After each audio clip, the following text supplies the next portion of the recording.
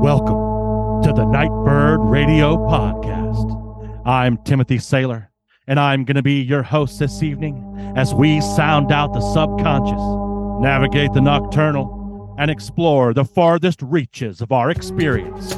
Coming at you from the back of an 86 Dodge Ram van on the rolling foothills of the Blue Ridge Mountains in the Great Forest, deep in the heart of the Kali Yuga.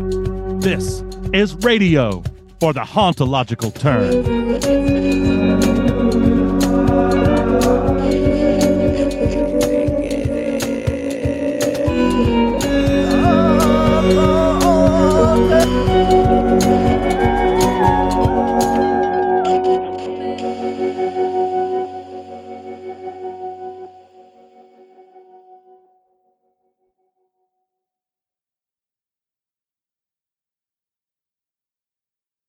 Cool. And welcome back, Nightbirds. It's great to have you back, and it's great to be back. Today, I'm joined by Matt Boisvert, and we're going to play. What are we going to do? We're going to do some. Well, so what I kind of envisioned here was I think if you listened to the last time when I was on, I think I mentioned my whole philosophy of hoo-ha, which is kind of taking conspiracy theory back. Many years ago, I just got sick of the whole, because I mean, the whole term itself is, purposefully made to make people look like crazy people. Yeah, it was created by the CIA around the assassination of Kennedy, right? Yeah, MK Ultra, I believe, as well, was another big one, and which, all of those things were pretty much proven. So, yeah.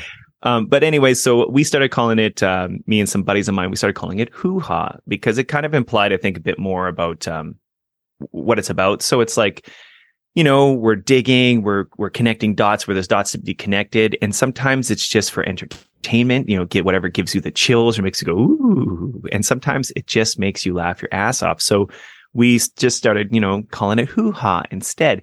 And I thought what we could do is sort of like, I want to take myself back, I'm going to say about 12 to 15 years, pre-2012 kind of stuff when, people were still taping videotapes and having illegal burns of DVDs. And then, you getting together and you're all like smoking a little pot and you're like, let's watch some crazy hoo-ha shit and then discuss it afterwards.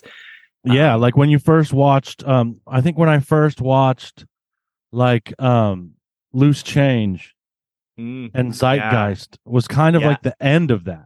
I think that we actually, I don't know that we had those on even on disc. I think that was on like a USB drive or something. You know what I mean? Yeah.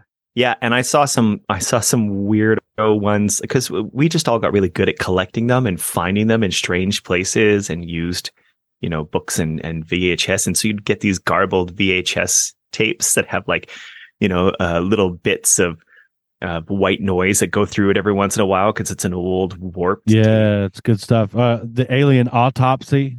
Oh yeah. And I remember like my dad had that, I think. Mm-hmm. Yeah, my dad is definitely one of the major reasons that I am this way. Even as a little kid, we'd watch things. Unsolved Mysteries was one of the big ones, right? And I still get, if I think of the theme song, and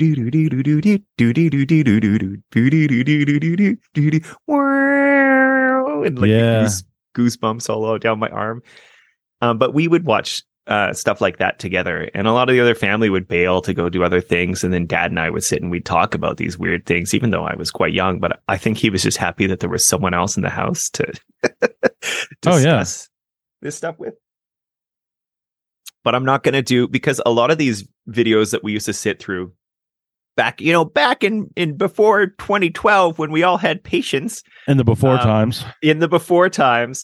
And these were like 4.5 hour videos. Like every time it was like 2 hour lecture that some guy's giving, some video clips that are really poorly CGI'd. There does seem to be quite a correlation between conspiracy enthusiast and long-windedness. Yes. My God, I love them. Like, have you ever watched it has to be, Dan Aykroyd talk about UFOs? Oh, well, his family was in it from he comes from a family of occultists who actually, when the spiritualist movement was going on, in like the early 1900s and stuff. His family got really, really involved in it and in researching it. He's actually got an amazing book. I say amazing. He's great. I love it. He's okay. Really like, oh wait, you are your character from Ghostbusters. This is amazing. He is. I'm so glad that this is who you are. That's what you kind of get out of that book is like a lot of the things he was saying and talking about were things that he was hearing as a kid, like the Ghostbuster building stuff.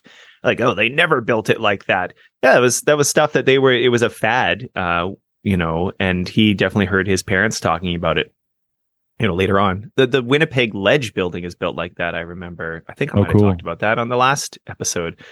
But I remember waking up and it was on CBC radio because it was like the loudest thing. And I just needed something loud to wake me up. And I ended up just lying there and listening to it because it was talking about, it had this guy on talking about how the Winnipeg Ledge building had 13 stairs in every hallway, 13 lights. It's got Hermes on the top and he has, I can't remember the symbols that are on his ankle and stuff. And it's just, it's literally the Ghostbusters building. Like they never made them like this and they never made them like this again. But I went to apply to a job there once and I got lost a bunch of times and it was a real vibey place. Nice. Kind of a trickster. I mean, it's got Hermes on the top. So that makes a lot of sense. So anyways, one of the big rules of when you're in hoo-ha is that, like we talked about, the 4-hour videos and stuff, it's ego driven. So there's always about 40 to 60% ego in there automatically that you got to kind of sift through and take out. And so what I've done today is I kind of just let the universal breadcrumbs guide me. And I had sort of a starting place that I went from, and then videos kind of came to me. And then they sort of linked to the next thing. And I actually got one plopped right in my inbox. And I was like, oh, hey, that's perfect for this. So this is completely universe-driven conversation we're going to have today, where we will listen to some clips of some people talking about different stuff. And then I just want to talk, like, what's your opinion on this kind of thing, right? Like, I miss those days of just everything's so hustle and bustle. And, I got a child now and stuff, and there's not a lot of room for a bunch of bachelors sitting around in a Dodge van. Right. And also I like the idea of just like, which is becoming more and more like a relic of a bygone age, of what's your opinion on this with no front loading and no as little bias as possible. Like, there's some things that I'm probably going to say, this is bullshit. That I hope so. That listeners may get a little upset about, or perhaps uptight about. And I have my things too, like that. You know what I mean? That if you were to say it was bullshit, I'd be like, oh wait, this is close to the heart for me. But I think that the exercise is important, especially in this day and age, where we're increasingly unable to speak about things without garnering some kind of extreme reaction. Mm-hmm. We're just hanging out and talking about hoo-ha. Damn, we really should have gotten the Al Pacino hoo-ha, yeah. The son of a woman thing. Son of a woman. I just want to push a button. Completely unrelated. I know, right? I wanted to make some sound clips for the different levels, because we would always sort of jokingly classify things from code green, which is, you can tell this to anybody, code yellow or amber, right? Which sounds spookier. Code amber, where you're like, oh, maybe some people. Code red, where you're like, okay, you got to suss the people out and then be like, hey, you heard about Mothman? Or code brown, which is code holy shit. And I kind of wanted to have sirens and stuff, but we'll do that for next time. We can figure that out. Yeah, it'll be fun, because I would love to do this every once in a while, seasonally or something. Yeah, to check the pulse. One thing I was going to mention before, I've had like a week of sinks. Scorpions keep appearing everywhere. I live in Canada, so listeners, we don't really have a lot of scorpions here. We do have some in Alberta where I live, but not in the area where I live right now. And I have just been seeing, I saw them like in a sucker. A client I had a tattoo of it on the wrist. And then Mel was playing a video game the other day, and I looked over and she was catching like a Pokemon like scorpion thing. And then today, kid at my teaching preschool, a kid's like, "Hey, check out my shoes," and it's got scorpion on it again. So it's like, ooh, just like a bunch of. I encountered a scorpion in a video game. Yeah, yeah, I've been playing Daggerfall. Oh, Elder Scrolls 2. Nice. Yes, it's some good 90s dungeon crawler that makes you want to like tear your eyeballs out. I've lost most of my last week to Zelda, but I mean that's very good. The kind of a standard thing for me. Yeah, no, that's what's up. Speaking of syncs, the one thing I wanted to mention before we get in here is another thing along the same lines as conspiracy theory hoo-ha, sort of taking it back, is the rabbit holing. When people talk about, if you've ever done it, like once you go online, when you used to have to get these videos and you can only really process one a night, it wasn't as bad. But then once the internet really got going with YouTube and stuff, rabbit holing kind of really became a thing where you would just get sucked in and go from video to video to video. Yeah, like quantum rabbit holing. Yeah, but I don't actually really like the term because it's all about, it implies being underground in a labyrinth of, tunnels, and there's like a sort of a stress that's sort of applied to it and everything. And I think more along the lines of seeing a thread and pulling on it. I like the pulling of the thread. Pulling on the thread because it's all connected, which I really started thinking about a lot more when my wife started learning how to knit. Yes, I'm weaving together something. Exactly. And this morning, as I was driving my child to daycare, I was thinking about this dream I had many years ago. Actually, it was, I totally have a date in here too. Let me, it's going to be like 2015. Yeah. Oh, 2017. Anyway, so I had this dream, and in it, there was a whole bunch of weird stuff going on. There was like holy statues outside, and there was this big thing going on, and someone spilled ink on me. And then suddenly, this guy said he was calling on Avalon to guide and protect me.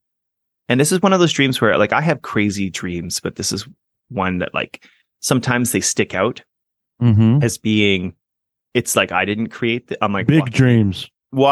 Big dreams. That's a great way of saying it. I'm walking into a realm, an established realm, rather than something that, is coming from my day-to-day experiences. And then he spilled ink on me, and then suddenly there was this large woven rug on the floor. And he was lighting small flames in a circle around it. And other people were walking across it and even playing with his stuff, but it didn't faze him or affect his ritual. It was like fine. And then this woman appeared, and she began to, have a conversation with me about magic and the term witch. And she called him a witch. And I said I didn't really like the term. And she just smiled at me and told me, it is what you do with it. And she seemed very nice. And then I realized afterwards that it was Avalon. So this woman that I met in this dream of this ritual in front of this big, elaborate hand woven rug was Avalon. And then I remember looking it up shortly after, and there was associations between Avalon, like the term Avalon, and like tapestry, like woven tapestry, which all just really fits into everything that's been going on, or everything that I have sort of prepared for today. And then as I was thinking about this morning, I'm sitting at a light waiting for it to change, and a bus turns left, and literally on the side of the bus in the lights it says Avalon. As I'm thinking about this, and I was like, nice. I did not even realize we had an area in our city named Avalon.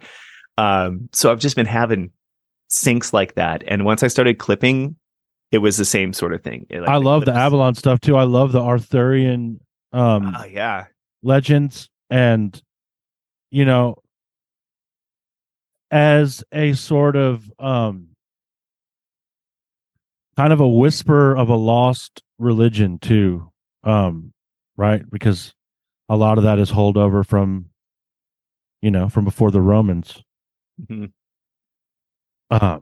Britain. So, like, you get that, and so like I remember as a kid just loving those stories, and that's one of those ones that for me was like, I love these stories. I wish they could be real. I want Merlin and Arthur and all them to be real. And then later on, you kind of learn like, well, it is. It is real. And you've been, for lack of a better word, lied to about its reality. It's just a story. It's just a legend. It's another one of those things where they build up this magic and this belief in magic in you, and they teach everyone about it. And you do all these, you go into these myths and stuff, and then they're like, oh, and it's all fake. Rug pull. Yeah. And it's another magical rug pull. There's a lot like that. We just had some conversations with some old friends of mine who recently had a child, and we were talking about how we deal with Santa and how we deal with like a lot of these other holidays and stuff. And we have our own sort of creative ways where we've been, working around it and like telling, because our kid's like 4.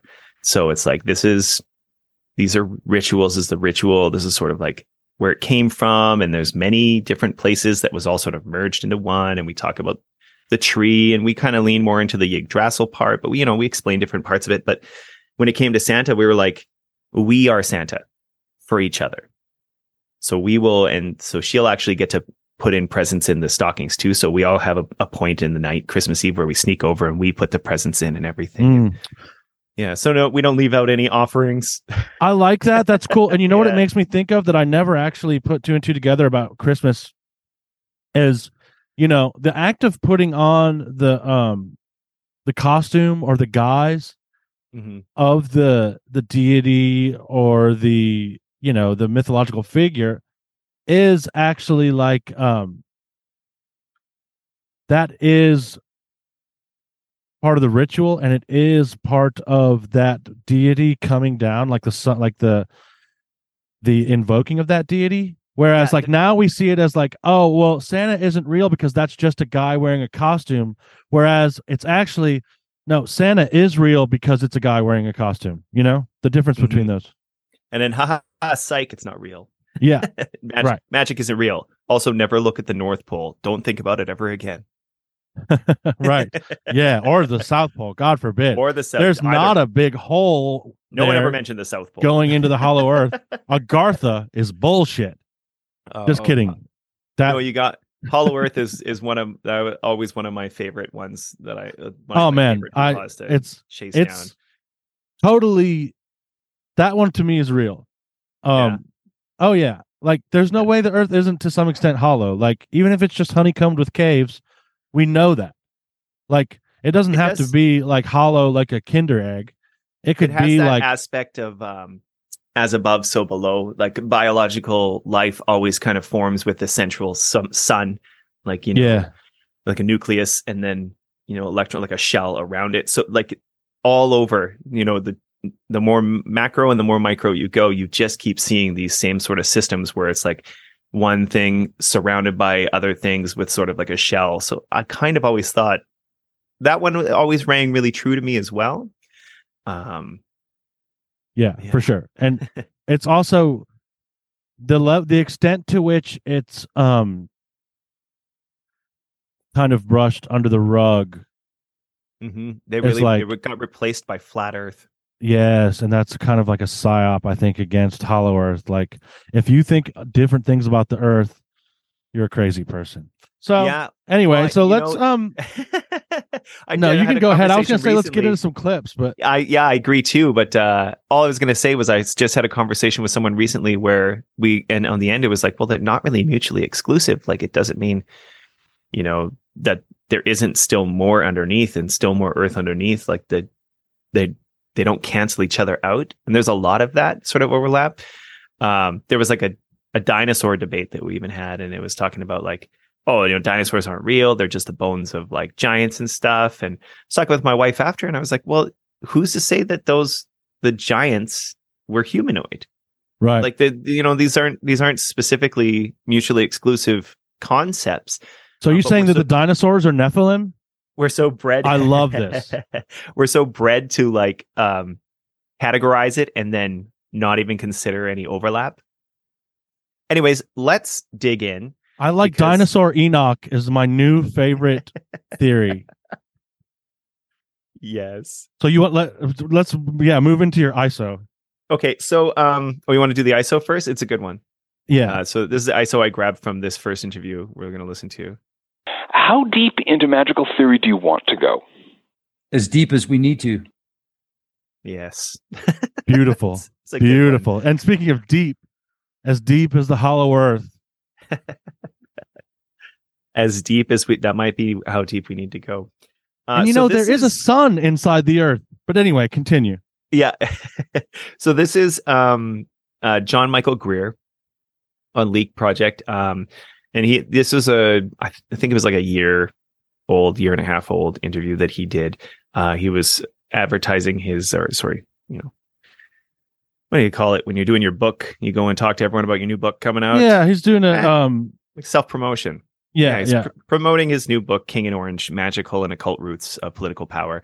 And he's actually pumped out a bunch of stuff. And he's a druid, mainly, and amongst other things, he kind of has dabbled in all magic his entire, existence.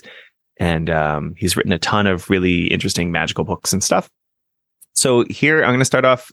This is him giving a definition of magic.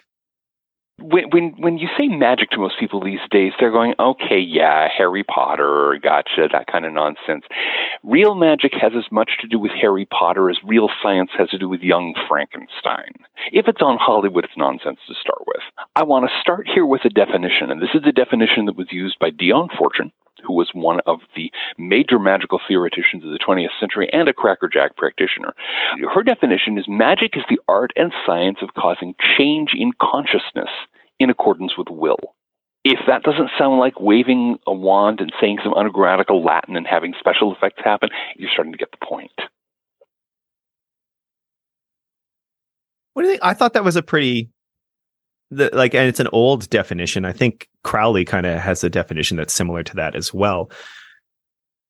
But I think it's actually, I like this definition, but I actually have started to think it's the other way around.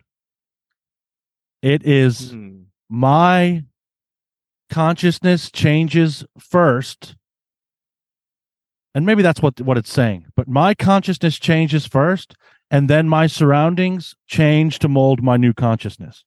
Oh, that is what it's saying. Yeah. It is? Okay. Yeah, I agree. Yeah. Because it's producing a change in consciousness through will, which then changes your environment or your situations or whatever. And he makes a really great point there at the end about how the difference between magic that we see and why everyone doesn't, we already touched on this, why people stop believing in magic. There's systematic things that go on as you're growing up where they keep pulling the rug out from under your magical belief over and over and over again. And why that causes... Go ahead. No, it's till by the time you get out of school, you're just like, magic isn't real. But the reason why that causes cognitive dissonance and the reason why that's so effective as a rug pull is because we always do it. Everyone's doing it all the time. But yeah, and that's so insidious, hey? We're constantly doing magic to ourselves, and often bad, like hexing. We're like hexing ourselves. But here's a good example. Yes, we're hexing ourselves a lot. Here's a really cool example. I am a Survivor fan. I love that show. I watch it. I've watched every season, and I'm into it. It's like if I was really into a sport, it would be that. You know what I mean? It's very very nerdy, but whatever. No, I think it's an amazing sport because it would take so long. No one really gets to sit in the field. People do it. People put on amateur challenges where they basically do the same thing. But so last night was the last episode of this season, and the winner said that he did a thing where before he went on the show, he made a list of every winner of all the previous seasons. And on season 44, which was last night's finale for season 44, he wrote the winner as himself. He wrote his name as the winner. That's magic. And he announced that he did that on television, and everyone was like, oh, that's cool. That's inspirational. That guy did magic. Yeah. To get there. Let's listen to what John Michael Greer has to say. Here's some spell examples. Simple one. I'm going to give an example of a magic spell that everybody who's listening to us has encountered many, many times. It's a magic spell to make you think that fizzy brown sugar water is something you should drink. You've seen it on billboards. Coca-Cola. You've seen it on glass screens. You've seen it all over the place. What you have is a bunch of people. They're young. They're happy. They're handsome or pretty, as the case may be. They're nicely dressed in the kind of slightly déclassé upper middle class clothing that lets you know they have lots of money. They're grinning and laughing and hugging each other, and they're all holding cans of fizzy brown sugar water. Now, that's a spell. You look at that consciously and you go, yeah, come on. You know perfectly well. Those are actors. They're being paid. They are not actually having a good time. But your subconscious mind doesn't know that. Your subconscious mind sees the image of these young, healthy, happy, attractive, well-to-do people having a great time, and it absorbs the notion that this has something to do with fizzy brown sugar water. So the next time you go to the store, or the next time you go to a restaurant or something, you're more likely to order fizzy brown sugar water. They're casting a whammy on you. They are literally casting a hex with that spell. We call it advertising. Advertising is cheap mass magic, is how you can translate that. There are many other more complex ways of doing magic, but that's a very important one. And notice how it works. It works by symbolism. It works by image. It works by connecting something like fizzy brown sugar water with something else like young, happy, healthy, well-to-do people having a great time.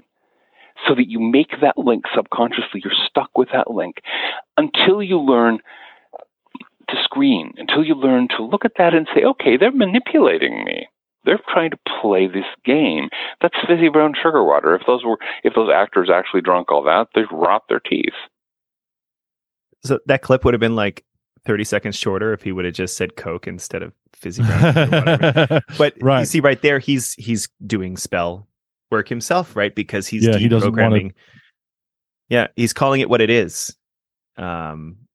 Which is such an interesting thing. So I got a little follow up here. Well, I was going to say, can I just say one thing after that clip? I actually think that it's become even more insidious than that. And like, absolutely, he's correct. It makes me think of one of my favorite series, Mad Men. There's a scene where Don Draper goes to hang out with these kind of beatnik kids. And one of them looks at Don Draper and says, "You're the enemy. You create need. You create need, you create want," or something to that effect. And that really always stuck with me, because what they not only do is, so it doesn't just give you the solution. Advertising doesn't just give you the solution. It gives you desire. It gives you the problem. Yeah, it gives you the desire. It creates a need. So what I'm going to connect this to now is what we have nowadays, and I don't know that you have this in Canada, but in America, this is legal to advertise prescription medications on television. And I will tell you, I've been watching more TV lately, and I have to be very vigilant about this because for this reason. Nowadays, I can really just watch it detachedly and see this, but it's still hard to not get it on you. But these commercials are insane. It's like, what is this disease? And what is this medication? And it's like, this will make your bowels rot out from within and drop out of your ass. But it's treating like a brittle fingernail. Like, what the hell? And it eats all your it can eat like your healthy muscle, your lean muscle tissue, your brain. But don't worry, you're not going to think about it too much because it's been eating your brain. Yeah. But you'll be skinny. We went to a movie recently. I wanted to take my child to go see something, but I'm like, none of the new movies were very good. But they're having a Studio Ghibli fest this whole year at Cineplex. So they had the 3 G-rated movies were the first ones, which is awesome because the rest I'm going to go see Nausicaa Valley of the Wind by myself, I think. But we took her to Totoro and she loved it. And then we just took her to Ponyo and Kiki's Delivery Services early this next month. We're going to take her to that. But when we went to the last one, there was a commercial on. And this is the thing in Canada, they just have to be even trixier to get around the laws. And it's a commercial about everyone just running around looking happy. And they're saying, I asked my doctor. I asked my doctor. How? I just asked my doctor. And I was like, what the fuck is this? And Mel leans over and she's like, it's Ozempic commercial. I guarantee it's Ozempic. And I was like, no, it's Canada. And sure as shit, I just asked my doctor. And at the end, they can't even say Ozempic. They can't say it. It just says Ozempic on the screen. And then they say, ask your doctor. Oh, so wow. they got around the rules by they don't actually really, like, they're clearly advertising it. And there's doing this, hex thing that he's just talked about. I love this conversation of advertisement as a mass spell, though. It really is. What he calls it cheap mass magic, which that was on one of my other ISOs I was going to snag. Oh, let's see. I got a follow up here. Let's see. What's he say? Don't think that it can't affect you just because it doesn't affect you consciously. That's one of the tricks that magicians always use to manipulate the clueless. It's because it works on a subconscious level, because it works by lowering your level of consciousness, by literally making you dumber. There are forms of magic that don't do that. There are forms of magic that work the other way, but you know those because you're doing them yourself and you're choosing what to do. You're making your own decisions, creating your own world. If you're just sitting there, again, with drool puddling in your lap, taking stuff in, it's being used to make you dumb, make you manipulable, make you do what keeps the corporate system running. Yeah. Yeah, totally. And that's a good warning. For sure. I also think that, and I'm not just saying this because I have had to watch TV more. I haven't had to, but I've just been in a place where there's a TV forced playing. To. I've been in places where there's TV playing. You know what I mean? And so, like, sometimes it's hard to avoid. Now, I do think there's a level of, like, where you can do this almost. Okay, so there's a Werner Herzog quote that I'm thinking of where he says the poet does not look away. And he's talking about bad reality TV and talking about how he enjoys watching it. Mm-hmm. I think that there are going to be times when I'm going to be subjected to something where it's not like do you know what I'm trying to say? Like, yeah, I mean, I'm at the gym and there's TV playing all the time. Yeah. I'm at the terminal at work and there's TV playing all the time. Right now I'm staying at my mom's. There's TV playing all the time. I want to watch a baseball game. I'm going to see some Ozempic commercials. You know what I mean? Like, it's But I approach this with awareness? Mm-hmm. Like, is just seeing this making me dumber, as John Michael Greer says? I don't think so if you have the right attitude. Like, I don't think it's inevitable. What do you think? Well, I think what he says, what he more means in that quote is not just simply by watching the TV, what's going on. He's talking about just think because it's not affecting you consciously, it's not affecting you. But if you almost have to counter it. Yes, with awareness. It's like I think I might have talked about this last time. I developed a method for like countering invasive thoughts when they would come in, and they'd be horrible. And especially started happening once we had like a newborn infant in the house, and new parents think the worst things all the time. And so I actually started putting a physical motion where I'd actually like snoot. I'd like shake my head and kind of like blow out my nose. Like almost like this is good. A fake farmer blow to kind of snoot it out of my brain. And then I would double down and think the opposite thought as much as I could. So, when I had an infant and I kept having invasive, my baby's dead, thoughts, because that's just a thing that happens when you have a newborn, fragile human life in your house. Then what I would start to do, I'd snoot it out, and I actually have like a little shaking my head. It looks dumb and sounds even stupider, but that just sort of clears my mind enough. And then I started picturing, her wedding, and me being old, and we're like walking through like a forest, and like, just the good stuff, the things that I want, and because you really want to communicate in the terms of what it is you want. You don't want to communicate by saying what you don't want. I don't want cancer. because then you're still focusing on cancer. You're just saying cancer. It's the same thing with intentions, right? And how you don't really necessarily want to say a negative statement in an intention because you're still focusing on it. So I'll share what I do for the TV stuff. This is one that happens more at the gym, because luckily my family doesn't really watch like the news. They're like, even they're over it, which is saying a lot. But at the gym, there'll be like news anchors on, like Fox News, CNN, whatever it is. It doesn't really matter. It's all kind of, I can start to feel it getting on me. Mm-hmm. And when I feel it getting on me, I breathe out like a wall of Reiki energy, or whatever you want to call it. I don't really know what it is. I'm not using a sigil, so it may not be Reiki, but it's the same thing I'm doing when I do Reiki. You know what I mean? Yeah. And I am putting that wall between me and that reptile on the TV. And I'm consciously placing it there. And then so it's like your blue light filter. Yes. Yeah. So it like, and that's like, because like sometimes it doesn't get on me, but then sometimes you can feel it getting on you. And I think that might take practice. Well, with the intrusive thoughts thing, that's really good. You know, I think that's what, and I can't remember what saint said this, but the idea of praying assiduously, of being all the time in prayer, I think for me, that's been my method against those intrusive thoughts. And it's kind of bound up in the practice of the program of Alcoholics Anonymous for me as well, because that was one of the ways that I really got to practice it a lot.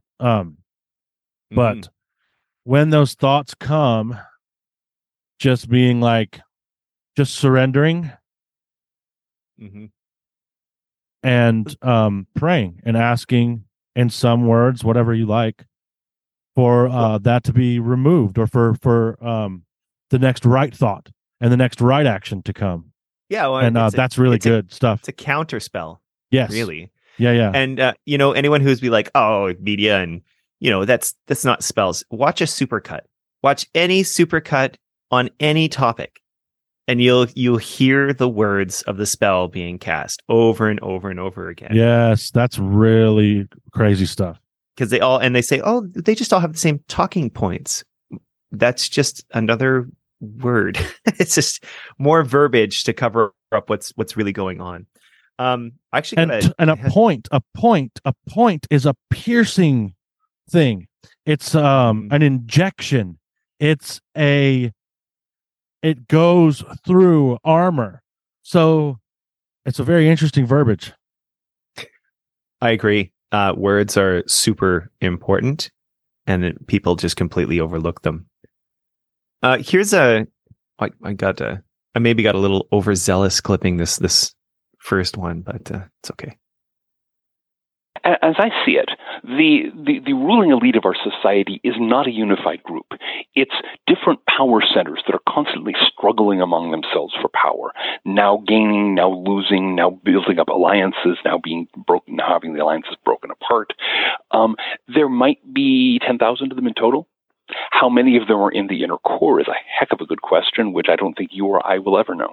But if it's like most social primates, there's an inner core of a few dozen, and then there's various circles of expanding influence around there, and it's constantly contested. It's constantly struggling. The struggles for power that go on in there are never-ending and brutal. Now, when he says inner core, he does mean the core of the inner earth, right? No, I'm just kidding, but probably. This whole thing turns out to be a Hollow Earth show. I didn't even get any Hollow Earth clips.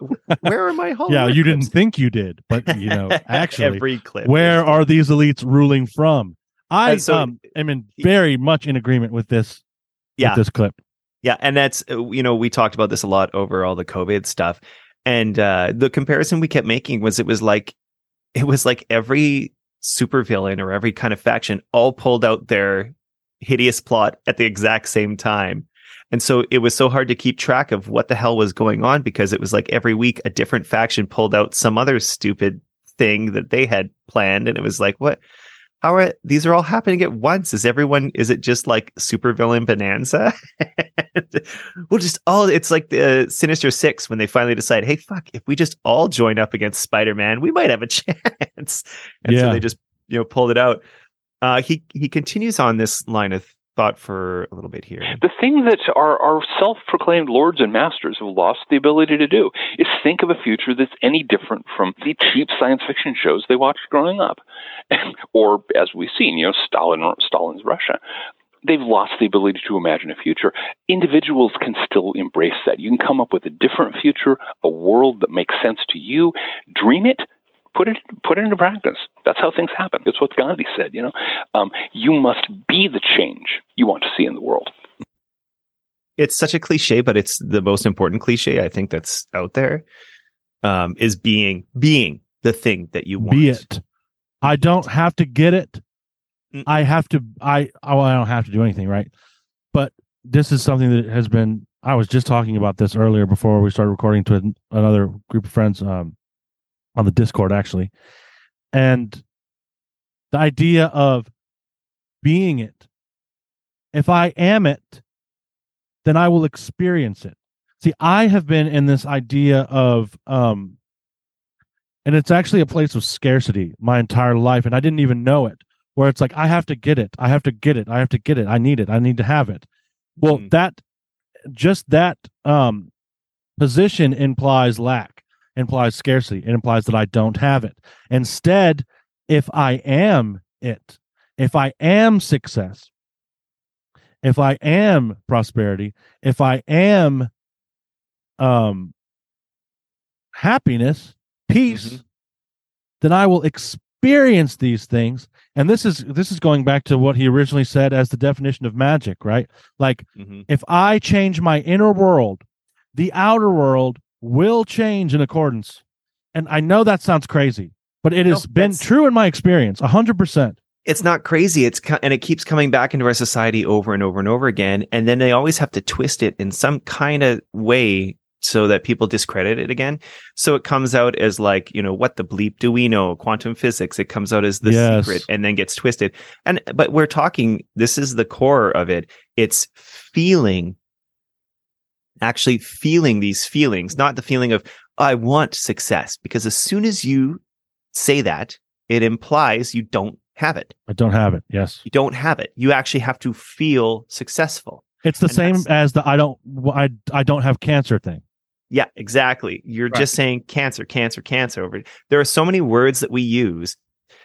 One of the worst ones, and this is going to sound really, here we're in hoo-ha territory now. One of the worst ones that gets used is hope. Hope is an emotion that is telling the universe things aren't good now, but maybe one day they will be. And so holding on, like, when you just have hope, we got to have hope. Hope is not very useful in actually having any tangible, effect or change on our reality. To me, gratitude is the answer to that. Exactly. Gratitude is one of the most powerful ones and has tons of scientific backing. Heart-based meditation, which I teach, gratitude's the number one keyword for activating that heart emotion, because it's kind of non-corruptible in a weird way. There's all these other words, like even care and love. You can't use them as keywords because too many people have, they had to take care of their dying grandmother, so care is out. Or love, they had a sort of bad relationships, so love doesn't work either. But gratitude is kind of across the board. I think they try to get gratitude though. Yeah, they definitely do. They try to just be grateful for what you have. There are people, I think we might have talked about this on the last episode, like, be grateful because there are people dying or starving in Africa. That idea, right? Oh, yes. It's like a guilt gratitude, which is like, but I don't think that actually is effective. We came up with the word guiltitude. Yes, and I don't think that's quite effective. I mean, I guess it has soured people to some extent on gratitude, or made gratitude seem kitschy, or but really gratitude is just realizing what I have. And if I realize, like, it's true sight is how I see it.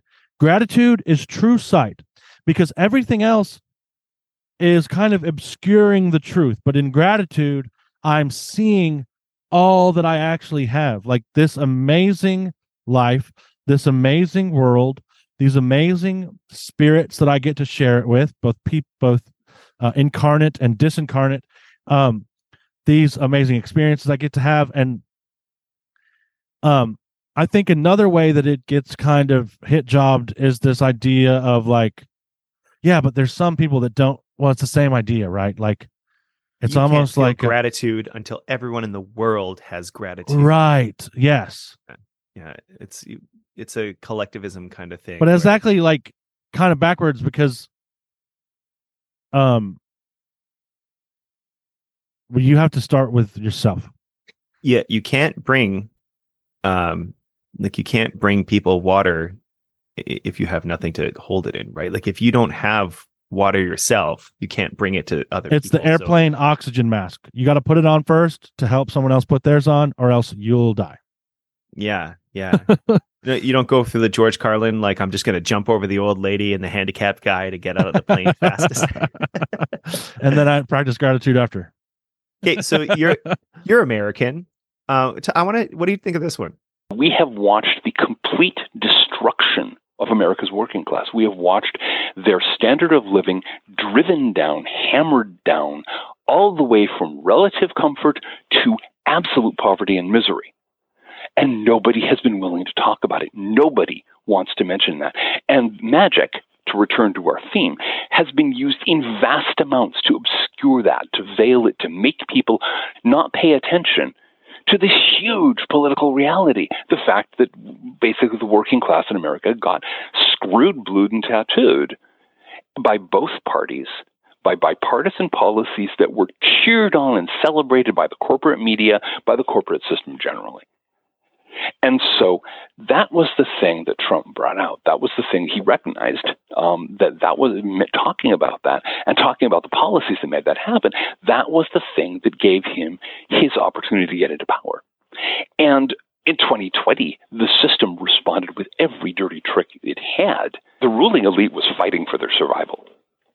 That's why, they were throwing absolutely everything into the mix to try to claw control of the White House back. One of the reasons that things had gotten so bland there was precisely that everyone was sort of coasting on affirmations and warm New Age thoughts, and I create my own reality and this kind of crap.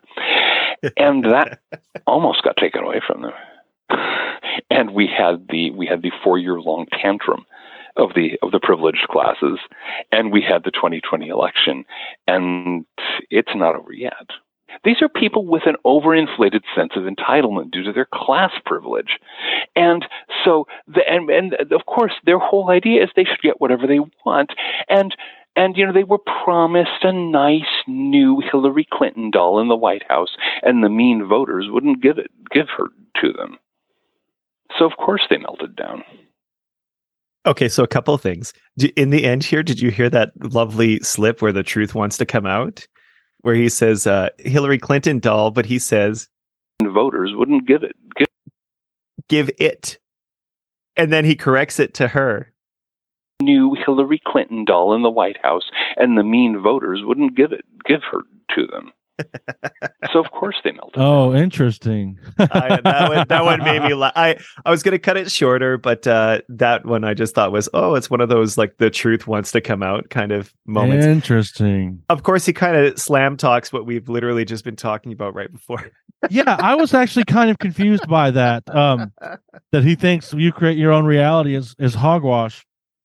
I think he's more touching on like the upper class, Gwyneth Paltrow kind of goop crowd, where it's like it's like when people go to church, but those are people that got Sunday. there. Yeah, right. I'm just thinking like it's like the people who go to church and they kind of say the words, but they're not actually praying. They're just going to be, look, I'm at church now. That's what I got to do, right? And so I thought it was kind of that. I also thought it was funny that he was slamming something that I'm like, hey, I like affirmations and creating my own reality. Yeah, and I also am one of those people that thinks that the people that if someone got there, if someone is it, I see.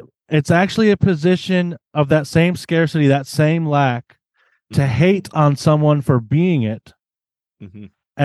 That is also putting me in a place of scarcity because I am putting myself in a place of opposition to that which I actually would like to become.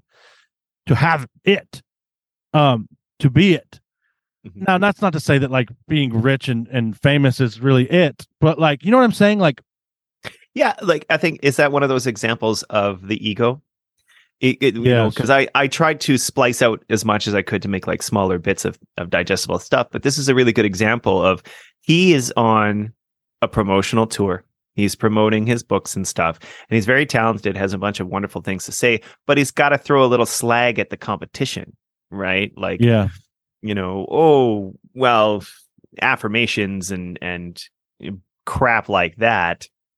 It honestly wasn't too different from this Neil deGrasse Tyson clip I saw the other day where he basically kind of just says it because YouTube hates me. So as I was pulling clips together, it kept throwing up the next clip of course. that I should watch is like something horrible.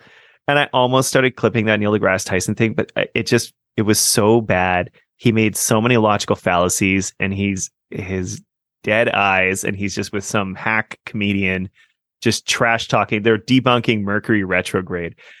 And so you can imagine it was just like nonsense after nonsense and like fallacy after fallacy. And then he says these things like the hubris to think that the universe affects you. The hubris to think that you matter. I am the universe. And then he follows it up with, but I don't want people to lose hope. Right. So I want people to still have hope. So I think, you know, Of course, but that's based on your definition of hope. That's actually a secret spell he's doing. Right. I know, right? He's like, you should feel empowered to know that you mean nothing. Yeah, I don't understand that because that shit made me depressed as fuck when I was living in that. I watched like that reality tunnel. Like a 15-minute video, and I just felt gross after. I felt like I needed a shower. Yeah. Anyways. Good catch on that. He kind of goes into something really interesting after this, because he's still sort of talking about politics and stuff, but he starts to talk about egregores a bit, and I found this really interesting. So, John, who's running the show? Is it like nobody's spiritual? running the show? That's the terrifying thing. Nobody's running the show. It's been on autopilot for years. One of the standard concepts that you learn in a magical education, the concept of an egregore. An egregore is think of it as a pattern of consciousness and energy. It's set in motion by a group of people all concentrating on the same thing. Egregores are all over the place. We create them all the time. Every group of people, every marriage has an egregore, every family, every workplace. Pay attention to the workplace, the family, the marriage, you name it. You can get a sense of a personality that doesn't belong to any of the people involved. That's the egregore. There are constructive egregores. There are incredibly negative ones. There's everything in between. And when people are not sufficiently conscious to manage the egregore that they're in, it can take over. And it doesn't actually have a mind of its own, but it repeats back the thoughts and feelings that are pumped into it. So I thought that actually was a pretty good explanation of the history repeating itself, despite the fact that, you know, many of us don't want it to keep going that way. But there is kind of like an autopilot built into some of these. It's like when we were talking earlier about the Santa Claus, and he takes, you know, there's a name for that. It's not transubstantiation, but there's a similar term for that where something stands in place of and becomes the embodiment of the god or whatever part of the ritual you're working for. And then everyone pumps the energy into that. And so he talks about, you know, countries being like having an egregore and it hasn't been fed.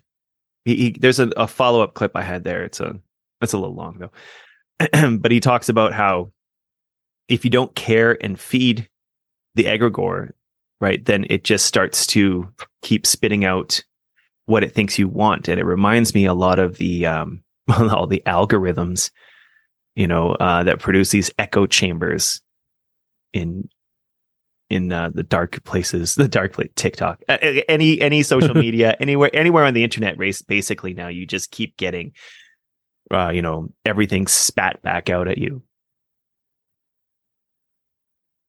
He has so Rudolf Steiner has a really interesting take on this, and he actually and this is one of the reasons why I enjoy him, is that I love he likens this the egregore of society to having something like alcoholism.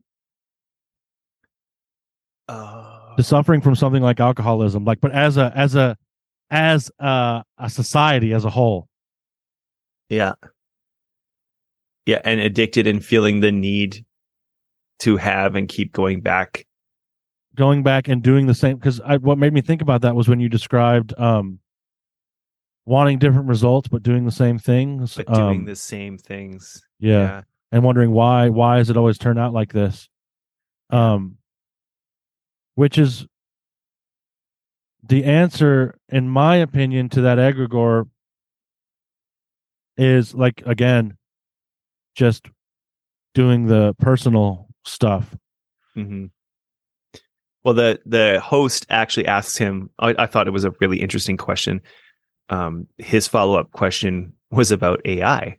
One of the things that makes the whole AI thing so disastrous in practice is that everyone's putting everything on the AI. Everyone's saying, no, we just do what the computer tells us. They're not reflecting. They're not thinking. They're not saying, is what the computer tells us to do actually, does it make any kind of sense?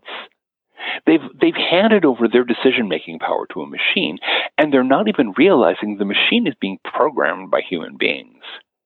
The parameters that guide the AI, the input sources, all of the structure that ends up generating these decisions, those are being put in there by human beings, and fallible human beings. So we get what back in the day always used to be called the GIGO principle: garbage in, garbage out.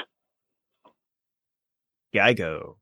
I don't think that the AI is even really AI. Can I just say that? Yeah, no, I agree. It's the new, and it feels like we were supposed to be afraid of the Ukraine conflict longer, or we were supposed to be more afraid of the economy collapse, and they're trying to move that energy into the next big thing because they need us to keep that sustained amount of energy, and we keep diffusing it early according to the timelines, I think. And so it feels like AI was supposed to be 6 months from now, was supposed to be the big scary thing, but oh crap, they're not afraid of anything anymore. It's almost like they do feed on fear. Yeah. Oh, it's a big part of what's going on. Yeah. And the reptile thing is like, I love it because it's reptilians? Just ridiculous. Yeah. The reptilians feeding on fear and orgone energy. Yeah. Because I like it because it's both a shibboleth, which, like, when I say it, I then know immediately, like, if the person I'm talking to has a sense of humor or not. Mm-hmm. Like, it's a shibboleth is like almost like it's a Jewish word that it's like a code word that you. It's a way of saying a certain word that demarcates like where you're from and who you are. Like in the morning to you. Yes, exactly. Yeah. Thank you for your courage. Yes. And so the reptilian thing is kind of like that, because I'm not being literal when I say it. Like, but I also think that metaphors are just as good as reality. Like, anyone that has money can understand this concept. Like, that's a metaphor, but it's straight up real. You know, like, so like they are reptilians that feed on your fear, but it's a little more nuanced than that. But as a metaphor, it's perfect because they always want us to be afraid. And they lick their lips a lot. Yeah. There's also the moving eyes in different directions thing. Yes. And the there's tails. In the Matt Smith era of Doctor Who, I believe it might have come in at the end of the David Tennant one, but they just straight up were like, oh, the Earth is hollow, and that's where the reptilians live. And they were just characters. Hell yeah. And this is a Hollow Earth show. What the heck? And Land of the Lost. Who knew? It all roads lead to Hollow Earth. Now you just triggered me, because it took me forever to find that, because when I was a little kid and I wasn't sure if this was a dream or something I had seen on TV or what, but I specifically remembered a bunch of reptilian beings. They were sort of with dinosaurs at the same time, but these were like highly advanced reptilian beings with humans, and they were looking into like this magic bowl. And I was an adult, and I was still trying to figure out if that was a dream or if that was something, and it was Land of the Lost. Oh, it's so eerie. I must have seen it on cable at someone's house when I was a kid, because we only ever had like 2 channels, so we didn't get any of those old syndicated shows. We got the really old syndicated shows, like, you know, Astro Boy and Hercules, and sweet. And I saw a ton of MASH. I think I saw all of MASH, but anyways, so they kind of switch gears there. I think, yeah, let's not waste too much time on the AI bull crap, because I'm right there with you that I think it's a bunch of baloney. They're doing everything they can to like scare the crap out of everyone about it. And that, like, man, some of the older generations, and I don't want to say boomers, but like it is technically accurate, are like pooping their pants about the AI stuff. But I guess we did like pump everyone full of every Terminator and horrible concept movie that we could ever. Well, this is like what you're talking. So. This is like what he was talking about, and I'm glad you mentioned that, because I actually did want to talk about that for a second. Where he's talking about them not having, the elites not having any imagination, and them only trying to bring about the sci-fi of their childhood. This is like, I think a touch point of like what makes an Archon is the inability to create genuinely, but only to recycle. So you can see it in like the current Hollywood is like this now. It has become unable to create anything new, but only to recycle. The Archons were described this way in the Gnostic texts. They were only able to create facsimiles of what they saw, of what they've seen, what they saw reflected from above. So when they created, and this is just kind of a tangent, but I love this. So when the Archons created the humans in the Gnostic cosmology, they were creating them in the image of the one, of the pleroma, of the true God, because they were creating them from the reflection they saw above. So that's the answer to why, if we were created by Archons, how are we images of God? And it's because the Archons were only able to copy what they saw. Anyway, but that's neither here nor there. But yeah, I like that. I'm into that. Yeah, I agree. And AI too is like that. It only searches the internet and puts together pieces of what's already been said or what's already been depicted. You know, like it doesn't actually create anything. It takes a program that's already there, and then, or an algorithm or whatever, and then your prompt, and then it goes off of the internet, which is in itself like an egregore, or I call the internet a homunculus. It's a homunculus of the collective unconsciousness. It's got exaggerations. If you've seen, they use this in biology. They call it a homunculus. It's a model of the human body with each piece exaggerated based on how much the brain is occupied conceptualizing it. And so it's got huge hands, and it's got an oversized phallus. Oh, you know what I mean? Horrifying. It's like a goblin. It's like a goblin, and this is what the internet is. Yeah, it's an exaggeration of all these things. So, without spending too much time on it, for sure. Also, in the interest of time, I did want to say, how many of these groupings of clips do you have, like, per thing? Less, and I this one had the most, the longer clips. Okay, cool. But we can always cut stuff and touch on it another time too. So. No, you're good. I just wanted to know, keeping track of time. We've been on it for like an hour. Yeah, well, this one I figured we'd probably spend an hour on because it's okay. Cool, all good. Lots. Yeah, just so long that we're not. More. I don't want to miss any of your stuff more. Is what I'm saying. Like, well, we can always just do another episode. Yes, for sure. Stuff stocked.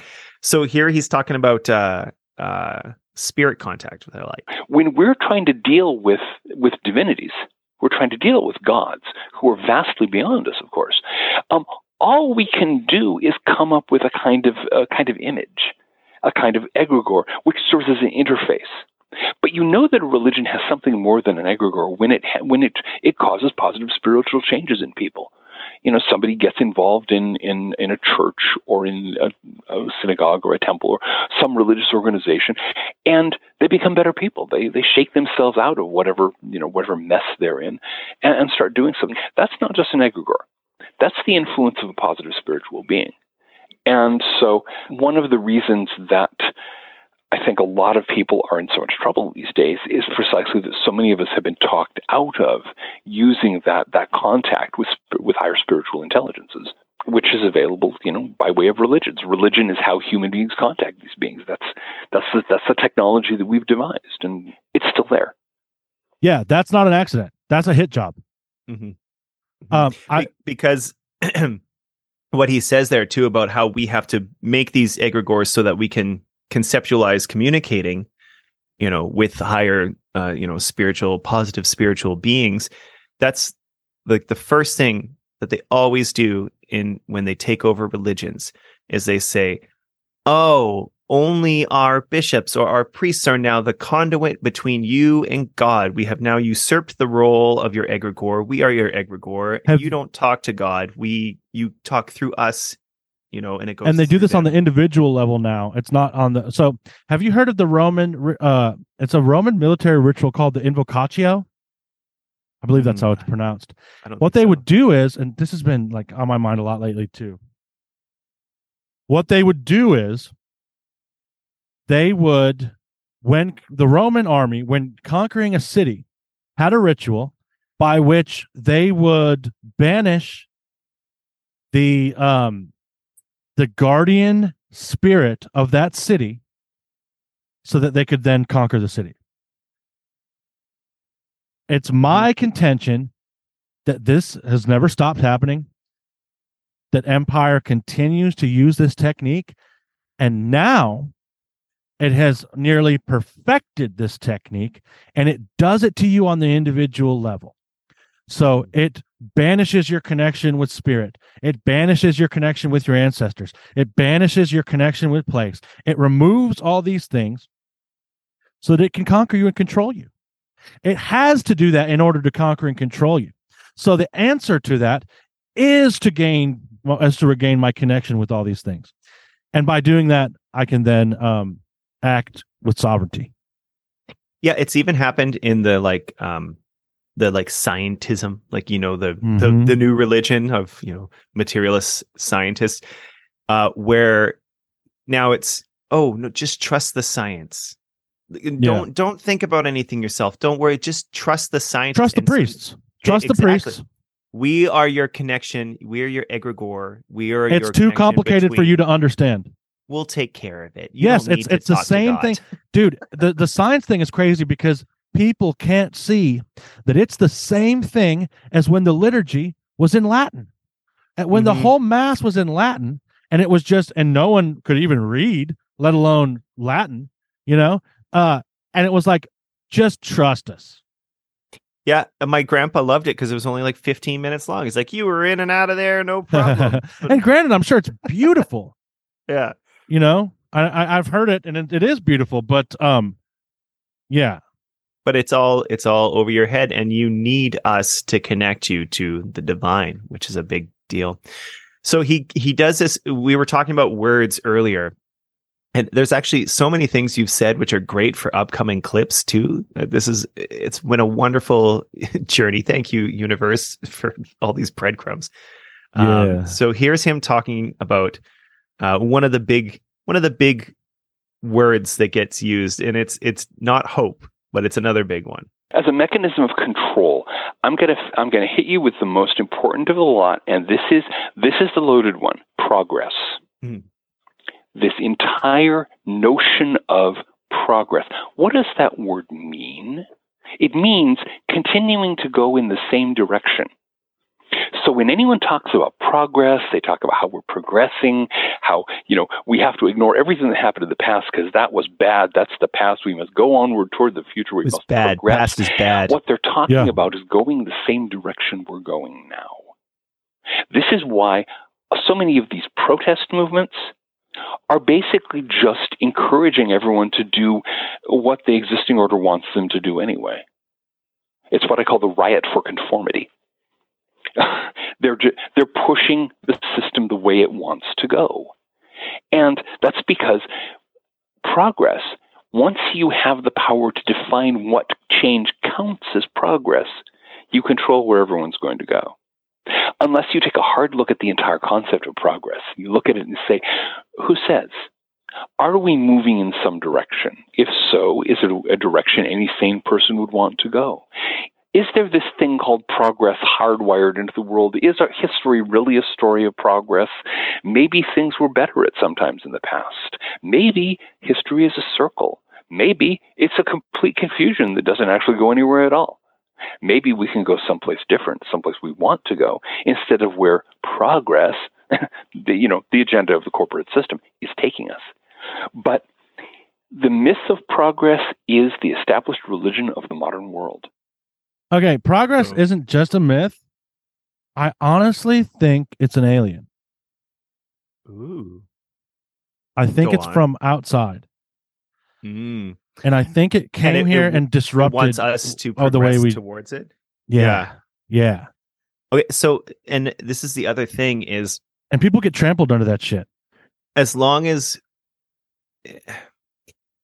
We can never really break out of it, as long as we cannot admit that potentially humans have already been advanced previously, that we have other civilizations that and that there's other ways to be risen advanced and fallen, and and we talk. Let's go back and quote, the good old Reverend DeGrasse Tyson and the hubris, the hubris. But literally, that is the hubris, that we are the most technologically advanced ever and ever. Amen. And I don't even think we're advanced at all. I don't. Because I think that and I was having this conversation with someone at the orientation, funny enough, at the orientation for my new job. And it was, it was fun, but it wasn't going to go anywhere. It was, just kind of an exercise in circular conversation. But I was trying to explain that we're not advanced at all, because to truly be advanced, we would have to show some sort of spiritual and moral I don't want to say progress, but advancement to match our scientific advancement. We're actually really lopsided and out of balance with our advancement. It's like Lady in the Water, where there's that guy who wants to win the Guinness Book of World Record for having he only works out one arm, and so he's got this one giant ripped amazing arm, and his other arm's like a wet noodle. Yeah, he's like the Coomer. Yeah, we're not really advanced. We have one sweet bicep, I guess, on the one aspect, but we have so many other energetic bodies. We have so many other we be skipping leg day. Yeah. As a civilization, we have skipped leg day for 2,000 years. And we're like, oh, look at how buff glutes. We are. You know what I mean? And so, that's exactly what it is. So, the Egyptians understood that you needed to advance your spirituality and your technology in step, right? Mm-hmm. And I'm sure other civilizations have understood this in the past, and I'm sure they've forgotten it as well. Just we have. Why did the Mayans decide to abandon their cities? Mm-hmm. So here's the flip side, which I really liked that I kept this in because he, after the progress one, he talks about this, and I thought this was a really important. I talked about the mythology of progress, about the myth and the spell of progress. There's a flip side of that, which is the myth and the spell of apocalypse. The idea that sometime, any minute, the world is going to end, all the bad guys are going to get punished, and either everyone's going to die, or everyone but me and my friends are going to die. And it's an addiction. It's a way of putting off putting off things into the future, of daydreaming about the wonderful future when you're, whether your idea of a wonderful future is rising up to heaven or whether it's blazing away at full auto on hordes of advancing zombies or whatever turns your crank. It's a way of packing daydreams in the future so you don't have to deal with the present. And so what I like to do is point to people about the myth of progress, the myth of apocalypse.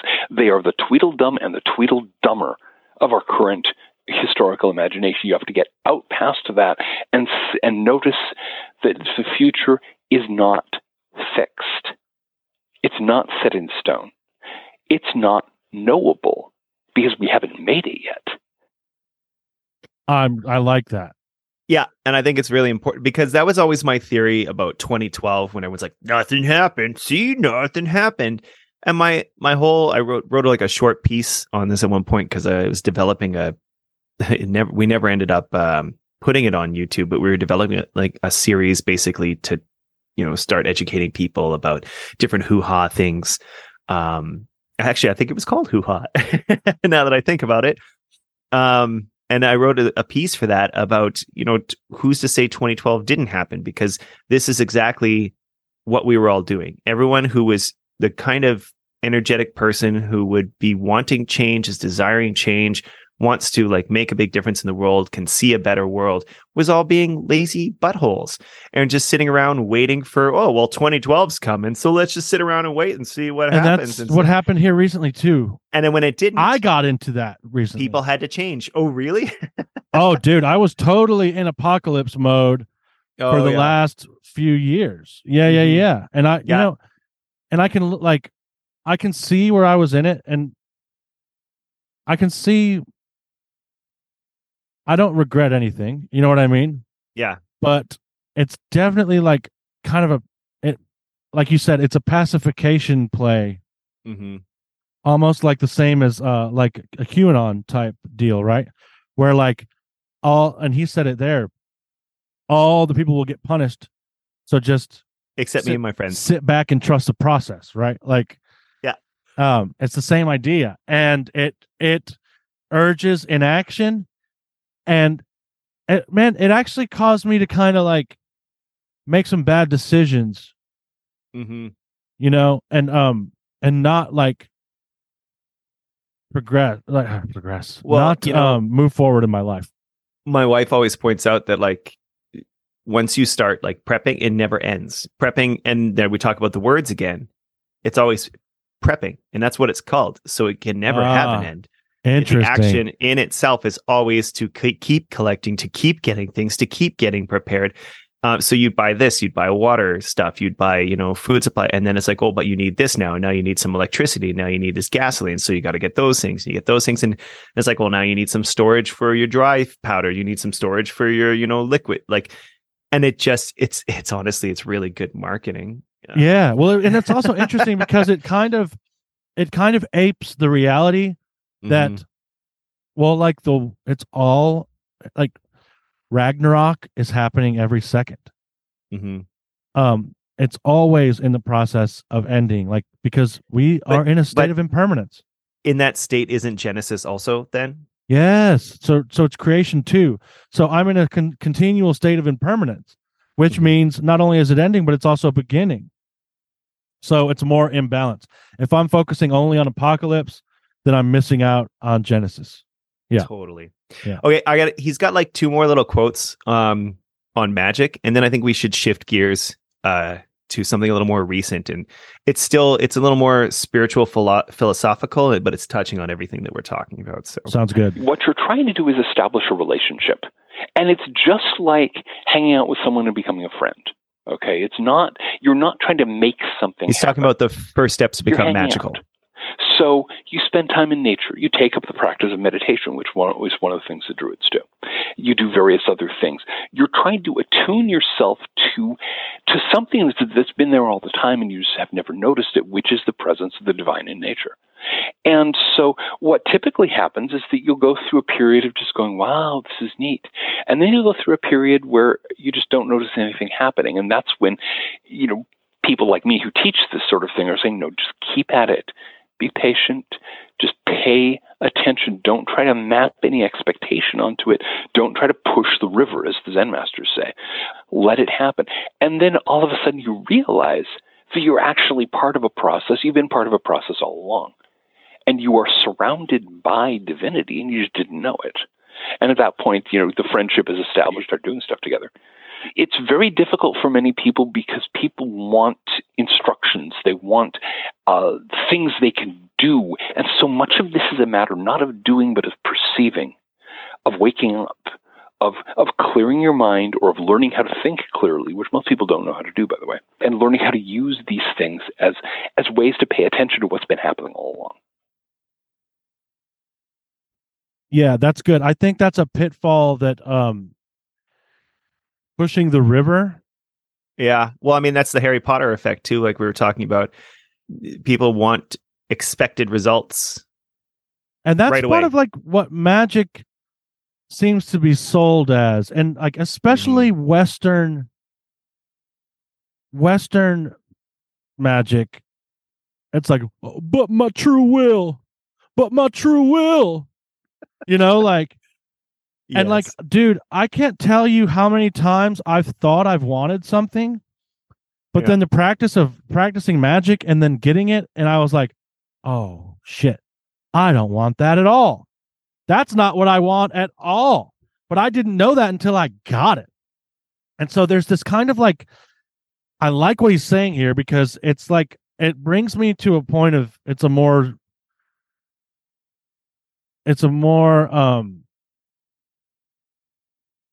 Zen sort of approach to it, or a more Eastern approach to it, honestly. Yeah, it really is, because it's not magic in terms of you have to do X and Y to have Z happen. It's more just magic is always happening all the time, all around you, and you just become need aware. to step back and become aware of it. Be in the flow of it. Yeah, and because if I can see it,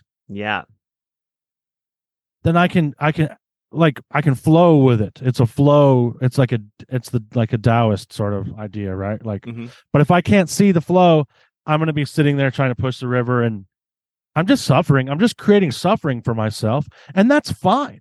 It's okay to do that. There's nothing wrong with it. I will probably come to the same conclusion. It just may take longer and involve more suffering. Maybe it takes multiple lives. You know what I mean? But I'm going to come to that. So it's not like it's okay. It's going to be all right. And what I really appreciate about that quote as well is there's this other aspect in magical practice, which is any results, do whatever to get whatever results you can. Yeah. Kind of practice. And that's not what he's saying either. And I think that's very important, because a lot of the things where it's like, oh, just keep fucking around with like anything that gets you results, you start walking in some murky waters, and you start dealing with things that, like, if you haven't spent this time just sort of seeing the divinity around you and seeing the magic that's going on all the time, and you just leap right into summoning, demons and stuff like that, you're going to get yourself into some trouble more than, we're already in. And I also don't think that it's an ethical place to come from. And I'm sure a lot of people automatically assume as soon as you're doing any sort of magic, ethics are out the window, but I don't. No, I don't think so either. I think it's more important, and I think you actually really because can't it's a technology. do any good magic until you do have a firmly established kind of. Well, this is also a very Western mindset where it's like, technology trumps all. Like, I just need the tech, and then I can get the thing, and I can make it easier by getting the tech. But if I don't develop my ethics alongside the tech, I am going to get burned. And I'm going to burn others, and karma's real. And so that has to be paid for somehow. But also it makes I'm skipping leg day again, and so I'm not really doing myself any good. I'm not creating a well-rounded experience. No, you're a lopsided, like half. And it's what's gotten us here is this monkey. this pursuit of the tech, at the expense of ethics, at the expense of morals. And I'm not even a big like moral guy. You know what I mean? Like, I don't know. I think it's kind of a drag word. You know what I mean? Like, yeah. I think there's probably a better word there, but I can't think of one. You know what I mean? Yeah. Well, let's switch gears, and maybe that word will, because I had only one other clip, and that's basically him talking about magical starting points, and what he comes down on is cleansing. Cleansing is like the first thing you should be learning and doing, even any sort of simple cleansing that you can start to do of your space, your environment, as well as changing your perception of what's going on, are like the first recommended sort of things. So this one, as I was working and clipping, this one plopped itself into my email. And I didn't really realize at first that it was going to be relative to what we were talking about. And then once I started listening, I started clipping it because it's recent. It's just from last week. And so do you know who Charles Eisenstein is? Writer and philosopher. And he's an environmentalist, but not in that like horrible corporate money-making way or screaming at other people way. He's actually got a really cool slant about it. So he, through kismet or, synchronicity, whatever you want to call it, ended up being invited to meet RFK Jr. And they were all having sort of conversations, and suddenly RFK Jr. turned to him. He's like, "Well, Charles, what do you think?" And he was like, and started talking to him. And now they've developed such a friendship that he's actually helping with his campaign. And so this is a sit down with the two of them. And I clipped a bunch of it because it was really interesting. And Charles Eisenstein asks him about things that no one asks him. And he asks him about like spirituality and stuff like that. It's kind of awesome. So before we get into it, I need to take a quick restroom break. Yeah, let's do it. If you need any water or anything, go ahead and get it. We'll be right back. Okay. So you weren't wearing a show diaper? No, man, I forgot it. I've got dinner plans with Kurt Huggins, so I don't get to hang out with us folks very often. So a lot of the upcoming clips now are shorter. Not like there was less interesting things. That first one he just had, because he would go on. Yeah. And then I would be about to clip it and then be like, oh, he just said like 3 other interesting things at the end there. But this is a little more concise. It's nice. So it's good stuff. Yeah, so this is Charles Eisenstein talking with RFK Jr. and it's Eisenstein starting here, and he's talking about the decline of community. The story of losing the stream where you and your brother played when you were kids, like that's such a defining image of childhood. Finding frogs and turtles, and playing in the water. It's what makes me sad. And I have a loss like that as well, the place where I grew up, for the same reason. A highway came through. But what makes me even sadder now is that a lot of kids never even have that to begin with, because childhood has migrated indoors almost completely. And children rarely have time outdoors that's unsupervised. And even if the parents shove them outdoors, there's not other kids playing outdoors in the kingdom of childhood. This is something, it's related to the decline of community. It's related to the decline of public life. It's related to the rising levels of fear. And it transcends any political conversation, really. Like when I talk to, doesn't matter, liberals, conservatives, anybody, people are like, yeah, we don't know our neighbors anymore. We don't know our neighbors anymore. Yeah, that's part of that separation. That's part of that. And, Eisenstein talks a lot about separation, obviously, if anyone that pays attention to him. But I think that's also a part of that, that ritual of removing the guardian spirit of the individual, like, because part of that is like we need each other. So it's crazy, because this is one of the reasons why I've just had to settle on the idea of that there must be some kind of a collusion, a conspiracy, a hoo-ha, is because it's too perfect. We've been hit on every level to make us easier to control, more afraid, weaker physically, weaker mentally, less well. Every level. Is that a coincidence? That's crazy to think that's a coincidence. What did they just who benefits from that? What did they just trip and fall into a golden carriage? You know what I mean? Like that's absurd. Well, I have several follow-up things which will go right into that. So let's just keep cooking here. Let's hit it. All right. So here they're still talking about because RFK Jr. starts off with the story about how him and his brother used to play all the time outside and play, in the lakes, and they watch the fish, and those fishermen had been doing it like for like 300 years, living with that, with that lake and that river. And then when they started putting a highway through, him and his brother would throw rocks at cars going by because they're like, get out of our nature, motherfucker. Yeah, that's what land spirits do too. Yeah, they totally do. So anyway, Eisenstein starts talking a bit about right relation, which I always enjoy. The fishermen you were talking about, why were they able to maintain a fishery sustainably for 350 years? It was because they were in relationship to it over generations. They knew the fish. And that kind of relationship, even if it hadn't been destroyed by the polluters, when the industrial fisheries come in, they're completely oblivious to that. The things that I mourn also is I just the thrill of finding a box turtle. That would have been a good ISO. I know. I was going to click it at the end of what Charles said, but RFK comes in and says, "Yeah, I missed the thrill of finding a box turtle." But he goes in to describe box turtles and the amazing colors, and they're all unique. Oh, it's fantastic! Creatures. I love it. But I just love like when it's almost sounds like a senile man thing to say, but it's actually like a perfect and wonderfully poignant thing for. Yeah, it's beautiful, but it's also funny. It's also super funny. Side note, when I was clipping this, you can see, because he's got that throat thing or whatever, like I find him difficult to listen to, which I've been able to ease more into because I do want to hear what he's saying because I like a lot of what he said.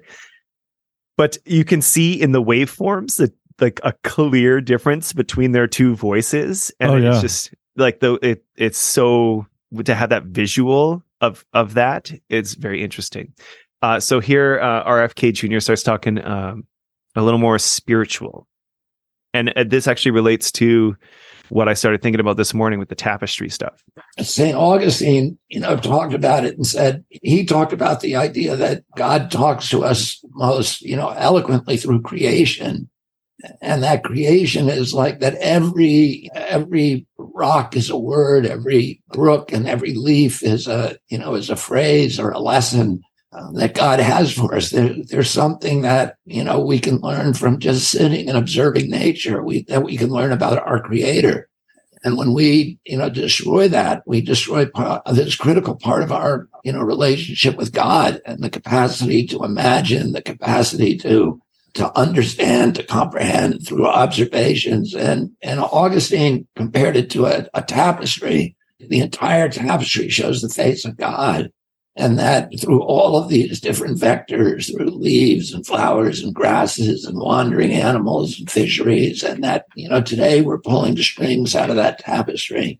And it's getting more and more ragged and bare and dull. And, the colors are muted and the stars are not even visible anymore. And that. So no wonder we're attracted to the garish colors and fast moving images of, the internet and entertainment media. So a couple of things in that I found really interesting. First off, going back to the tapestry thing, and now he talks about when it's all woven, it's the face of God. I've often thought of this because, like I said, after my wife started knitting, and it's a single thread, it's a single string that when she knits it, it becomes something else completely, but it's all made out of one string usually, or sometimes you merge them in and stuff, but it's a two-dimensional that becomes. Yeah. Well, and I mean, the way that they're twisted, right? It's still just that one piece of yarn, but this one's been knitted and this one's purled, which is just like knitted backwards. And then there's other methods where you sort of knot them and wrap, and you have multiple different things. They're all still that one piece of yarn. They've just been developed into a different shape. But if you do pull on it eventually, you could just pull it all back out into, your one piece It's of all the yarn. one. Yeah, it's all the one yarn. So It's like how we are actually all made of the same thing and kind of a part of this. We're a part of the life of the universe, but we kind of appear to each other as separate beings. Yeah. Which, for at this level we are. But there's another level where we're not separate at all. No. Or at least they're both we know important. that we're all the same thing, just in different. It's like a big piece of putty where you I like pinch the out little hands. pieces of characters. Yeah. Like that's a finger, but it's all down here. It's the same. Well, it's like the tattoo I have. It was like the name of an old band that I was in, and it came from this meditation and stuff. And I may have talked to you about this before, but it's the 0 = 1 = infinity is what we were called. And then eventually everyone started calling us the equation, which is why we sort of changed gears. But that was a thing that had appeared to me in a meditation when I was thinking about this whole philosophy of boiling all life in the universe down to a single concept. And so it kind of started with, well, nothing is still one thing, right? It's still something, and it's also everything, and it would also be. And then as the more I thought about it, I started realizing all three of those concepts are essentially the same concept. It's potential, it's everything, it's nothing, it's one thing, and so that kind of led to this. It's like my philosophy of life, and well, it's the idea of the void too, right? Like, so I've thought about this in the terms of worship. Like, if I worship nothing, I'm still worshiping a thing. You're still worshiping one. If I believe in nothing, I still believe in a thing. It's just nothing.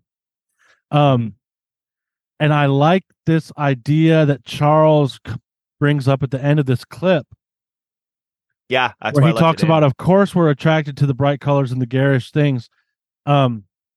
Because there's no bugs, there's no well, when that's taken, so I see this. The way I've thought about this before is in terms of ancestral veneration. So I think it's a natural human behavior. Perhaps it's a natural living being behavior. I mean, elephants do it too. This idea of venerating our ancestors. And when we stop venerating our ancestors, we are going to venerate something. And so now we venerate other living people, celebrities, high priests of different religions, of different science, institutions. We pour our energy into making these kings. Yes, so kings. Speak, and we venerate them. There's something. Okay, this isn't. Yeah, I'm just going to say it. There's something innately virtuous about being dead, because you can't fuck up anymore. Yes. You can't, dude. But really, you can't hurt anyone else. You know what I mean? Like, I guess you kind of can if you're a ghost, but like, just hear me out. You can only now be elevated. You can only be elevated now. Mm-hmm. You can only be brought up. Like, I don't think you can go further down and get worse after you've dead. You can stay bad if you were bad. Mm-hmm. You know? Maybe this isn't true. But it's like you're comparing being dead to hitting rock bottom, and there's nowhere to go but up. Right. That's a really reductive and not accurate. Even though I think that death is like the whole point. Yeah. Death is the point. Like, we all came here to do that. We're all going to do it. Mm-hmm. It is like the culmination of life, as opposed to like life failing. Because for the longest time, I thought of life of death as something that stupid people do. You Darwin Awards. You fucked up. You didn't evolve. You died. You failed. But what working with my ancestors taught me was no. Death is the beautiful thing. Death is the thing. Saints become saints through death. And not to it confers Gandalf you, upon but- you powers that you wouldn't have had. The dead can do things for us that we weren't able to do, that they weren't able to do for us when they were alive. Their power is dispersed to the collective in ways that weren't available when they were alive.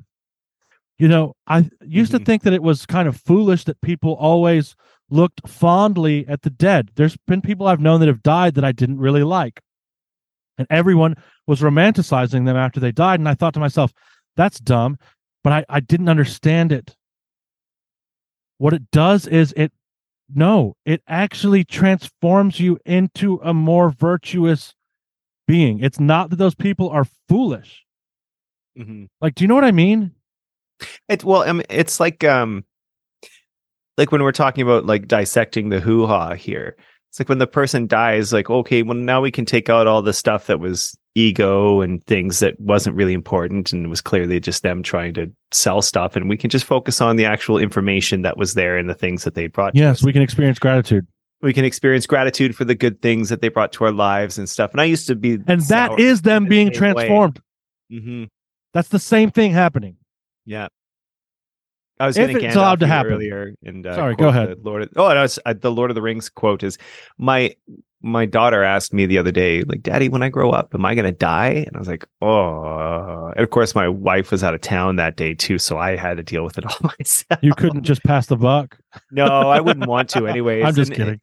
It was like, well, it would have been nice if she was there. We could both kind of had the conversation, but I had to just sort of deal with it. And I was like, honey, it's just death is just another path, like one we all must take. And that's like the Lord of the Rings line.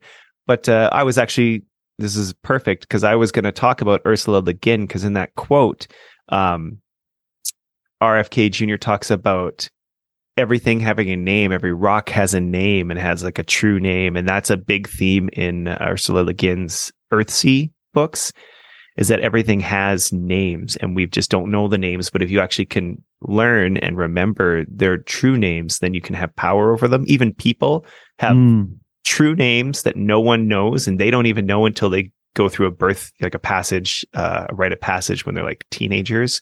And then someone magical who can see their real name will tell them what their real name is. If you'd like to find a name for yourself, you can go to the last episode of this podcast and check that out. We worked on that journey together. That was a very good plug. I like it. So I also talked to her about, because in one of the Earthsea books that I had just been rereading, they talk about death, and they talk about it as basically being, the palm is like life and the back of the hand is death. And the two, they're part of the same thing. They're part of the hand. Like you were just saying, they can never be together as one, but they need to both be there in order for the hand to exist. I think they are one. And so like, maybe it's the same way of saying the same thing, but a different way of saying the same thing, that is. But yeah, I'm going to harp on this. Dude, do it. Here's another thing that's been stolen from us. Here's another thing that's been stolen from us. Death is the gateway to immortality. Death is how you become immortal. And so striving for immortality in this world actually keeps you from it. Actually keeps you from experiencing immortality. Now, is it a given? No. Does that mean you should just go die? No. Because there's kind of work to be done towards that, right? I listen to this podcast and now I just want to go die. But I think that, I'm a big like make Christianity a death cult again guy. I think that should be a hat. It's a little long for MCADCA. Mikadka. Mikadka. Yeah, that's good. It rolls off the tongue. Nice. It's not quite as snappy as what would Jesus do, but right. Here we go. So here they're talking. What would Jesus do? He'd die. He'd die. That's what he did. Guys, read the book. By objective measures, if you don't include mental illness and addiction and so forth, by objective measures, we're just fine. It's nature that's suffering. And for me, this idea that someday we're going to die too if we don't change our ways is actually kind of dangerous, because it's suggesting that the reason we should change our ways is primarily what will happen to us. And so it plays into the basic paradigm of the instrumentalization of nature that uses it and exploits it for self-interest and requires that we deny what's actually human nature, which is to love and respect and honor and hold sacred the beings around us. I thought that was pretty spot on. Yeah. And that's definitely one of his major criticisms too, is it's everything that's being done is all about profits, really. You know how much money there is in climate scare and climate action plans and all these things. And but it's all about, we can't just tell people to go out in nature and love nature and, start forming a relationship with it again. We're just like, look, you're gonna fucking die, and no one will be able to breathe, and we're gonna burn to crisps. Right, and it's a self-centered selfishness too, and he touches on that, right? Where it's like, about what'll happen to me, what'll happen to me. It's like how they're always like about the other. They're always defending the cute animals, right? It's always the polar bears and the penguins and all the cute but animals. Let's genetically engineer mosquitoes to not be able to breed. Right? Or like no one cares about like spiders and like other weird, like the thousands and thousands of species of bugs which are disappearing all the time. What about bacteria? Yeah. Oh no one cares about bacteria. What about viruses? It's funny where they draw the lines. I remember because like I had to ask a vegan one time, I'm like, well, how extreme are you? Because I'm like making dinner, and they're like, well, and I was like, well, what about honey? Because some don't eat honey because it's stolen, from the bees. It is a thing. They're like, no, honey's okay. And I was like, okay, how about sourdough bread? And they looked at me like I was nuts. I was like, well, here's the thing: is like, I have a starter.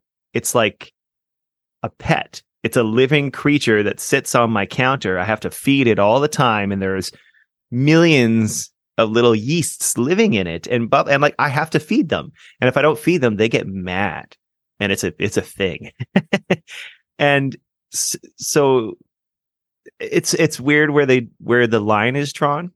Yeah. I also have one of those. That's also a lot like having a relationship with a ghost or a spirit. Yeah. It's like you have to feed them. Like you. Yeah. It's the same thing. Like I have an can't... altar. Look, I'm going to restate what you just said. Mm-hmm. I have an altar with spirits on it, and I have to feed them. Mm-hmm. And if I don't feed them, they get angry. Mm-hmm. It's interesting, right? Yeah. Life isn't just biological, but anyway, go ahead. You know what? I lost my train of thought, but that's okay because I think I ganked it from you. I'm sorry. No, it wasn't important. Clearly.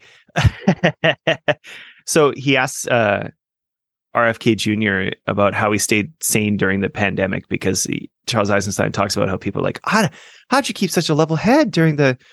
Like doing all because he talks about them both being, public dissidents over the whole thing. And Eisenstein's like, what makes you think that I was cool and level headed the whole time? Like you just read some things I wrote. I went through some dark times and I like started questioning if it was me that was crazy and not the whole world and stuff. And so I thought he gives a pretty good answer to this.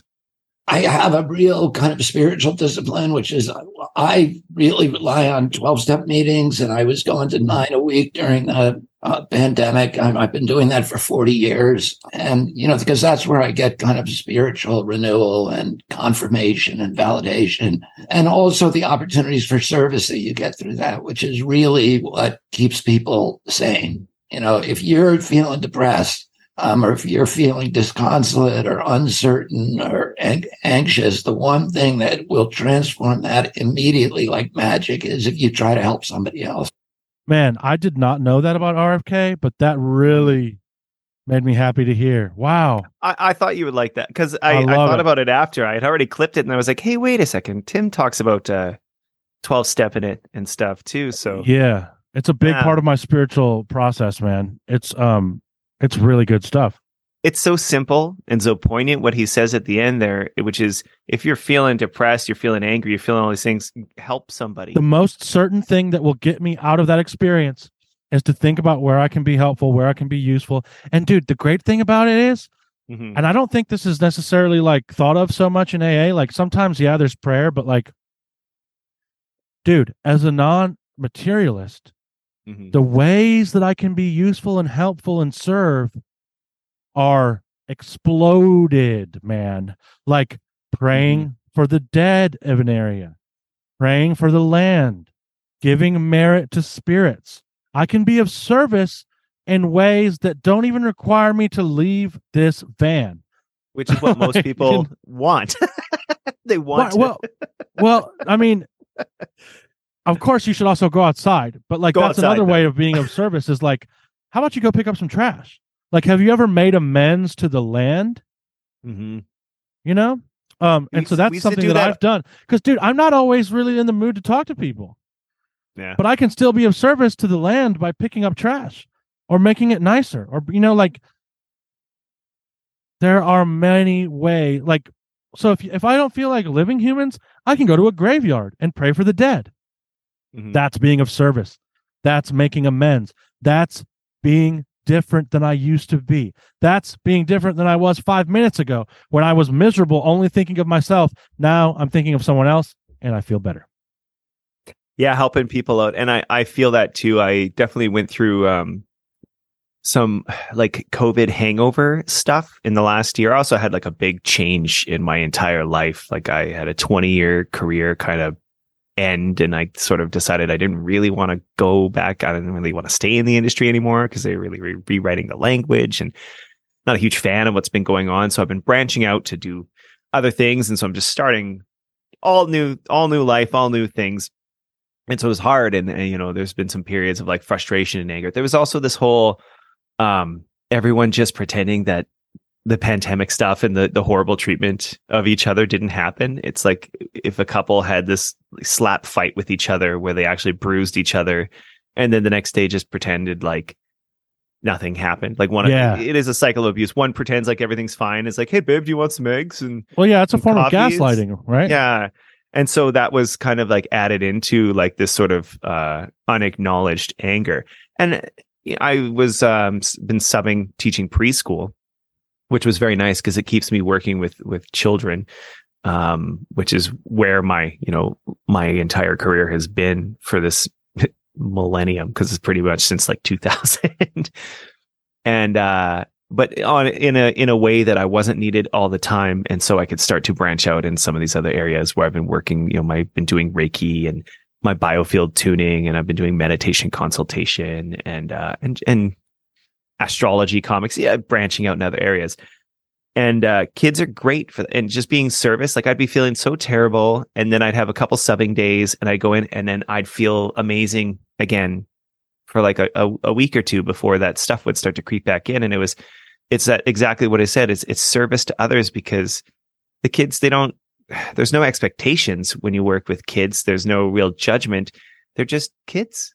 And, they need some help. They need some help doing things. They need to be empowered at the same time. And it's great. And you talk about cleaning up trash. And that was kind of our Earth Day thing, though. We would break it out anytime it was really, really nasty. We would get the kids, okay, we're going to go grab some garbage bags and we're going to clean up the fields because we play in them all the time and people are dirty. And at this new job I was working, and this is not a criticism of my coworker, but it was Earth Day, and they're like, we didn't do anything. We were out playing in the playground. And I was like, well, we used to always go and like just pick up the trash and stuff. And she said, yeah, I thought about that. She's like, but I'm really afraid of fentanyl.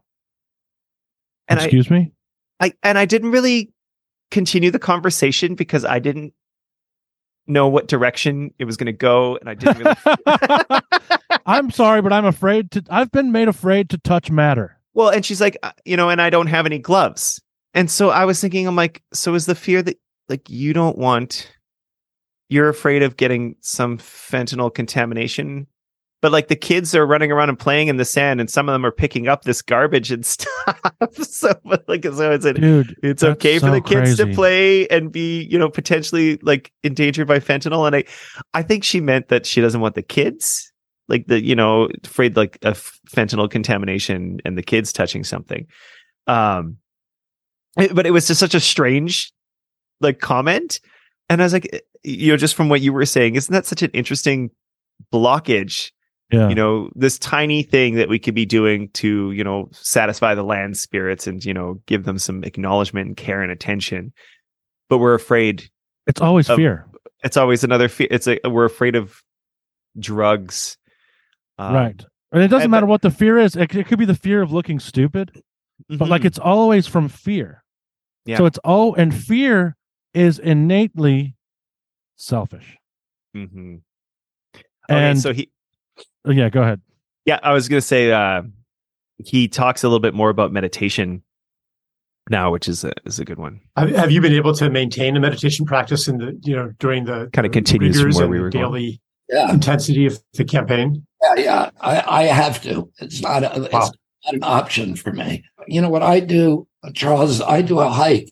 I do a walk meditation. So I hike every morning in the wilderness, and I do my meditations then. And I have a discipline that I go to that I've been doing for 40 years, and it just works well for me. You know, it keeps me centered for most of the day. By the end of the day, you know, everything gets ragged. I have a friend who says that the devil sleeps late, and it's really easy to be a good person in the morning. But, you know, by late afternoon, you know, he's putting on his dress coat and his tuxedo and spats and wants to... And it just becomes harder and harder as the day goes on. That'd be a cool campaign promise. You know, I promise that I will meditate every day throughout my presidency. I love it. Yeah. It should be a requirement. Good. I also love how, like, why is the devil so well dressed? I guess I know the answer to that. It's like he's a slick fella. Tuxedo and spats. Because he has to hobnob with the elites all day, man. Yeah. He's constantly eating with Rockefellers. Yeah, I don't think he does the trouser pants anymore because he's just doing Zoom calls like this. He's Donald Ducking, just like me. The business mullet. The shirt but no pants at all. Are you not wearing pants? That's why I'm Donald Ducking. Okay, so Eisenstein then kind of talks about he wrote an essay last year about the America that almost was and could still be, where he talks about sort of envisioning this timeline. And it's funny, he ended up, you know, working with RFK Jr. because the essay is mostly about, JFK and subsequent assassinations and stuff all around that time period. And so he talks a bit about that. JFK wanted to support independence movements around the world. He was an anti-imperialist and wanted peace with the Soviet Union and to scale down the military-industrial complex. And imagine all of that wealth that hadn't been devoted toward war. Johnson's war on poverty could have succeeded. We would be living in a completely different, if we hadn't been trying to assert dominance over the world by violence for 60 years and had turned all of that resource toward the healing and flourishing of America. Imagine where we would be right now. And that timeline was cut short on November 22nd, 1963. And then following that, the assassinations of RFK and Martin Luther King and Malcolm X in that period. And I feel like maybe that timeline hasn't died. Maybe we can pick up that thread. And it's so significant that Kennedy just so happens to be in a position to do that. It's one of the synchronicities that speak to or speak from a larger organizing intelligence in the world. Picking up that thread, huh? Mm-hmm. I like it. Can you imagine if RFK Jr. was like, what happened on that day?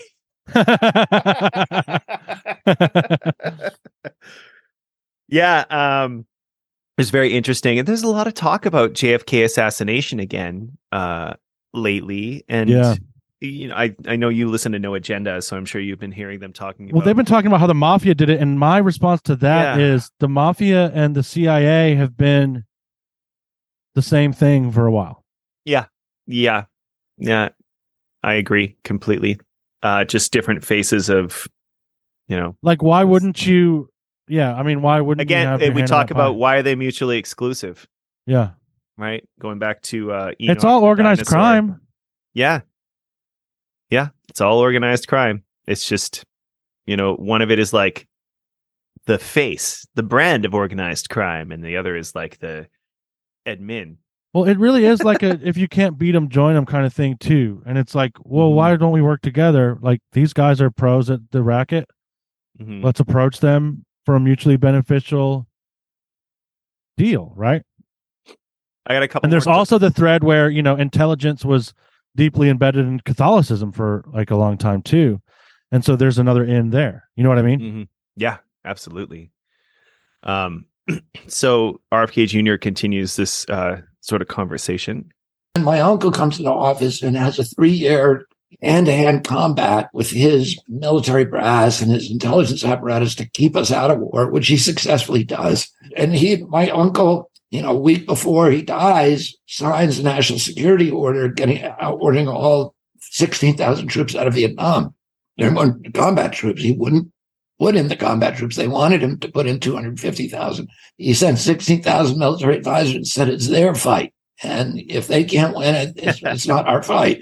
But immediately after he died, Johnson revoked that order and then sent, you know, after the Tonkin Gulf incident a year later, sent the 250,000, ultimately 500,000 over.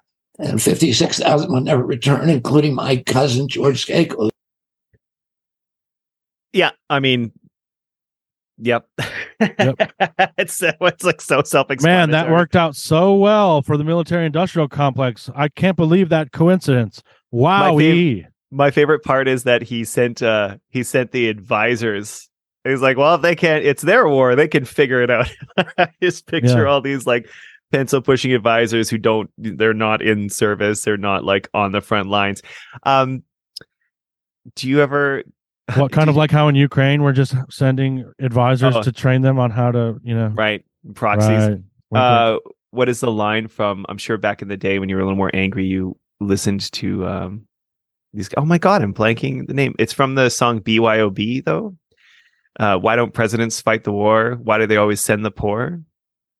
It's one of the main lines of it. I can't believe I am. Yeah, that's. I don't know it, but it's a yeah. I think they're Serbian guys. Wow, I listened to a ton of that. Is it System of a Down? Yes, thank you. Yes, yeah, I think they're Armenian. That's it. It is Armenian. Yeah, and I had to. I think I blocked them out because one time we had like a 14-hour road trip home, and I was the only one driving. And by the end, I was just like, I had drank so much coffee and I was smoking cigarettes and I was just listening to that as loud as possible to keep my wits about me. And now I can't really hear a System without feeling a little nauseous. Yeah. Feeling like cigarette pukes coming or something. It's like, that's situational memory. Yeah. It just goes right back there. So that killed that for me in a big way. Hey, I also want to say I have until 5. So that's 3. That's 36 minutes. Okay, let's keep kicking then. Yeah. You know, that was another trauma that pushed us down the road to the military-industrial complex. And then, you know, the last big trauma was 9/11, which kind of sealed the deal and turned America into a surveillance state at home and an imperial state abroad of constant, unending, forever wars. So I was recently listening to a conversation between who was it? It was Joseph P. Farrell. I can't remember which podcast he was on. But I want to clip some of that stuff for the next time we talk, because that's some good,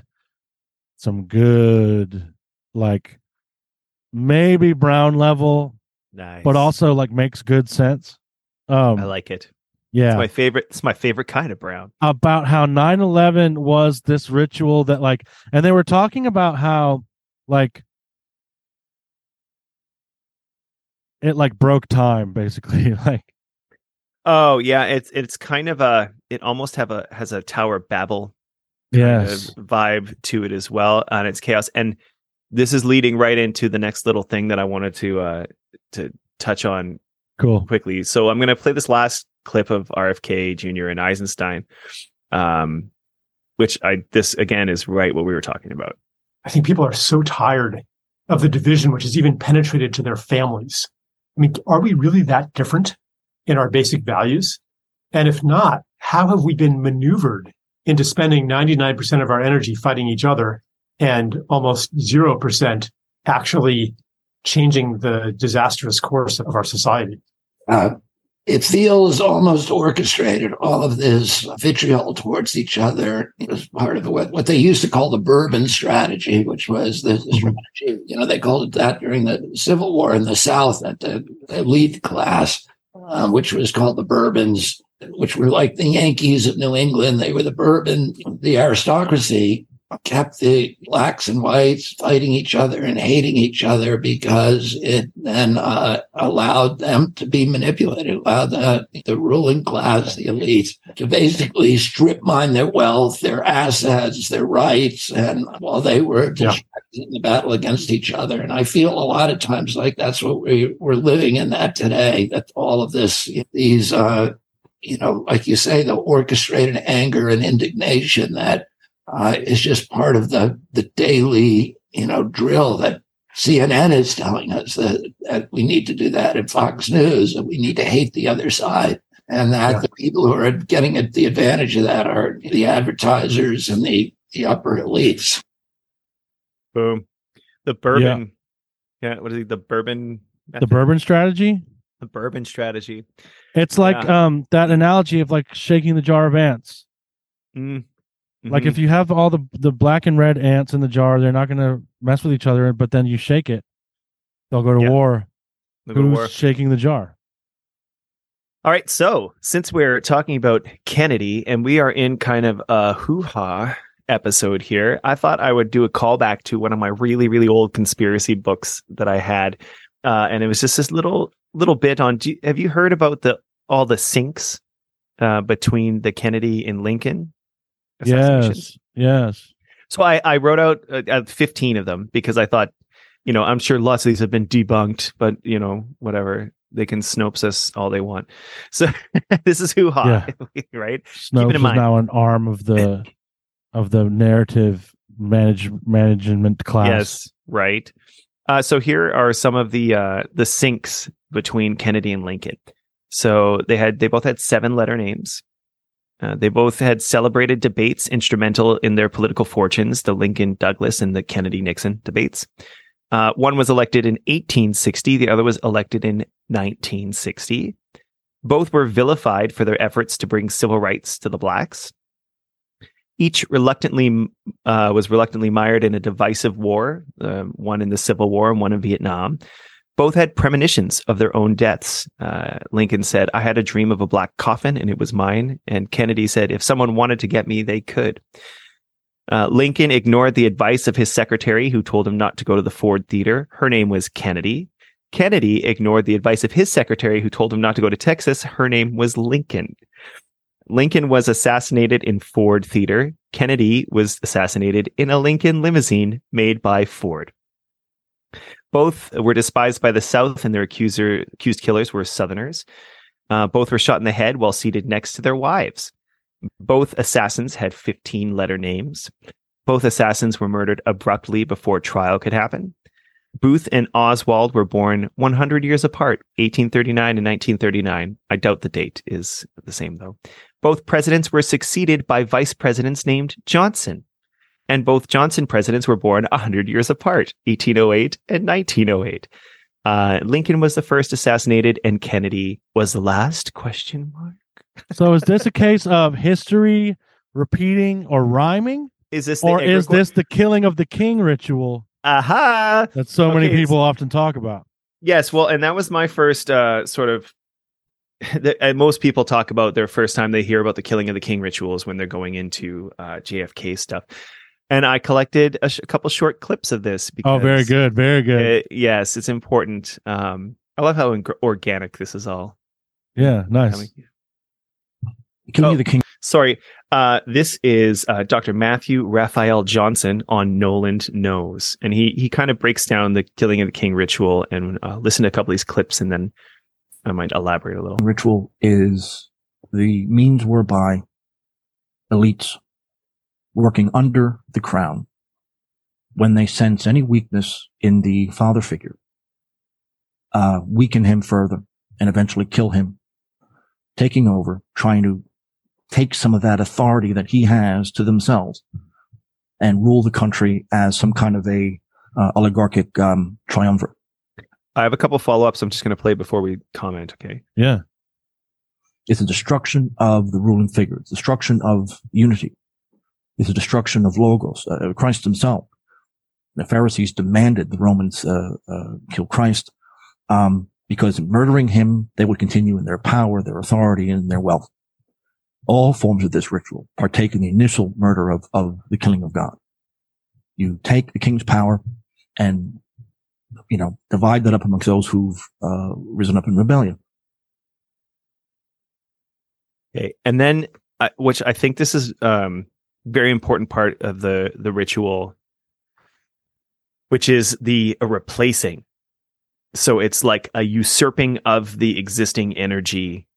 So not only do they take the king, but they try and replace the king with something where they can take the energy that the king had and use it for their own. It's because all republics develop with the murder of the king, whether it be the Glorious Revolution in Britain, the Russian Revolution, or the French Revolution, and dozens of others. The first thing they do is murder the monarch and put themselves in his place. But they never really can have it. They don't have the mystique of a monarch. They don't have the loyalty that a monarch has. So generally what they have to do is hide behind something. So in Florence, they had to hide behind the old republic, the old constitution, even though they ran everything from behind the scenes. The Russians, of course, hid behind the working class. The British hid behind the will of the people, which was, Parliament's slogan. I think the first time that was ever uttered. Revolutionary ideology somehow is supposed to take the place of the crown, and they try to promote their own heroes and martyrs, things like the Lady Liberty and these kind of things that are trying to not only replace the role of the king, but the role of religion as well. And those two are very close. And so it all comes back to King Arthur and Avalon, Kennedy being Camelot, the idea of Camelot.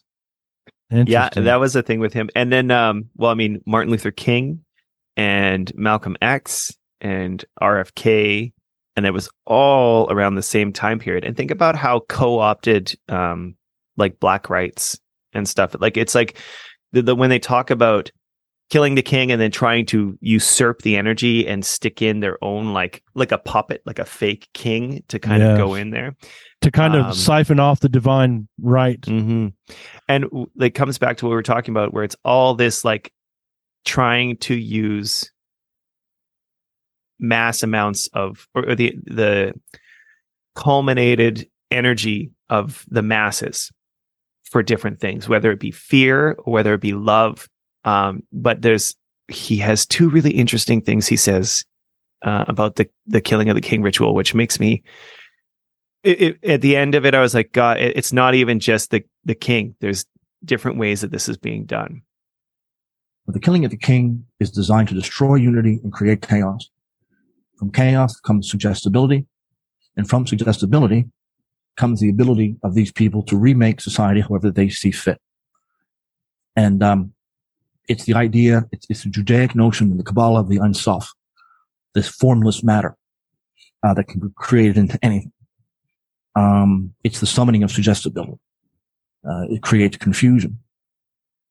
Okay, this is really interesting now, especially based on what we were talking about with the invocatio being taken to an individual level, because the magic that Christ was doing, in my opinion, was to confer kingship to everyone. Mm-hmm. You have Christ within you. The kingdom of heaven is within you. So the killing of the king ritual is actually also trying to kill Christ in you, your sovereignty, which is a big part of magic too, right? Is the idea that you're the king. That with something else. Yeah, a puppet. Oh wow, this is very interesting. Yeah, and it's interesting. And so this is the last quote I pulled from this one, and it's chaos is essential. And creating that chaos is essential. And this is what we're talking about here. This is where revolution comes from. This is what the killing of the king ritual is meant to summon. It never quite works out because it is so extremely unstable. And even in America, the president is treated very much like a monarch. He is a mystic figure. He's responsible for people's well-being. He's responsible for the state of the economy. He's responsible for the state of the world. He is so mystified beyond belief. So we used to be a very limited, really uninteresting role in the Constitution, the colonial era. And so people have this desire to personalize power, to personalize their state of life. Some leader is supposed to be able to take care of them. And this happens all the time. The American presidency is a curious example. So that's, destroying that, is a way for an oligarchy to take power. It's never stable. It's revolutionary by its definition. And usually some Napoleon figure, comes around and fixes it to some extent. But the old society is gone, at least in the short term. There's so many layers to that one. Yeah. I love, he says when he talks about the role of the president actually used to be really mundane. It's I just picture someone after the Civil War be like, "You want to grow up to be the president's son?" The kid be like, "Fuck no, that's boring." You used to be able to just like walk up to the White House and knock on the door and like talk to him. And then he's just doing paperwork. Huh? Yeah, come in. Anything to give me a break from this boring mundane stuff I'm doing. But now he's a mystical figure, which is what they've built it into. And it is kind of touches on the egregore, and it touches on the homunculus. It touches on like a lot of the things that we were talking about. But doesn't this also sound like the Great Reset bull crap, where it's like chaos is essential for the remaking, this whole killing of the king ritual. Everything he's laying out about this is like, this is exactly what the Great Reset garbage is all about. But they're having difficulty, I think, because there is no unified king that they can just steal that power from. And so they've been trying to keep stealing and keep replacing, and it's not. Yeah, it's a self-defeating tactic, because it's like you're trying to steal the power of God, but you already actually you fucked that. Yeah. Because no one always says it never works. Yeah, it never works. Like it never works. It's unstable. They've already kind of diminished that. And this is like, I think, an unintended effect that is actually going to have weirder and more far-reaching consequences. But like diminishing the idea, the role of God in general. You know what I mean? Like people are separated completely from spirit. So like that's a vacancy. So if you're trying to steal that power, you're not going to be able to do it because it's a vacancy already. Like, and so what was going to fill that? I don't know, man, like some Lovecraftian elder beings or something. You know what I mean? Who knows, right? It's all we really are certain of is that there is mass amounts of energy being produced that is we're the real resource. Yeah. And like everything we're pumping out all the time and everything we're emoting is the real resource. That's Monsters emojis. Inc. Oh my God, that's Monsters Inc. Right? Oh, it is Monsters Inc. In Monsters totally Inc. It's David Icke. I remember saying that at one point, like years ago, and he was like going off about it. And it's totally true. Monsters Inc. is they're interdimensional things that come to our dimension to use our fear as power. But we actually have much stronger power, which is joy. Yeah. Right. But they can't, for whatever reason, they can't use that, and they want to suppress it because the fear is what they really want. Right. There's always the Disney spin. And what a wonderful turn of events that actually leads me perfectly into this next segment here, which I've been wanting to talk to you about, because I'm like, I just want to talk to someone else about this and be like, what the heck? So there is yet another doctor, because we had John Michael Greer, right? Not to be confused with Dr. Stephen Greer, who is the bodybuilding meditation guy who's like one of the ufologist gurus now. And he's got a bunch of movies out, Unacknowledged and Serious. And so they got another new one coming out. You can meditate with him for $5,000.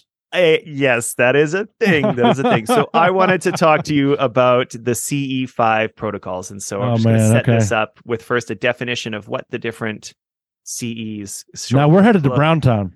Close Encounters. We're getting to Brown Town. After this one, where you have to make your decision if you want to end with like WTF that gives you goosebumps, or WTF that makes you kind of be like laughy.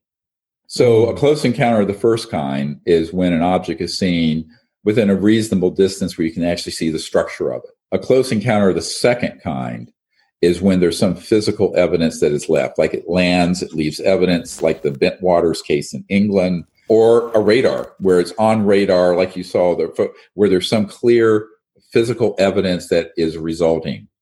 Everyone knows what close encounter of the third kind is from the Steven Spielberg movie, is when there is a encounter with an actual extraterrestrial biological entity, an EBE. A close encounter of the fourth kind is when someone has an experience where they are taken on board one of these craft. And then a close encounter of the fifth kind is when humans, instead of these being those other four are passive events. A close encounter of the fifth kind is when humans initiate the communication and contact under a mutual conditions. I thought so that's what a close the fifth kind was fucking. Did I just watch too much Cinemax late night? No, that's the sixth kind. Oh, okay. Sorry. Damn. That's a extremely close encounter. They're ECEs. It's different. Okay, good. Glad that I'm glad that someone's asking the important questions and making the important classifications. What are the classifications for rounding the bases with an ET? Okay, so I don't know, but we need to come up with them. Here's him discussing when he was on a mothership and they were downloading the protocols into his brain.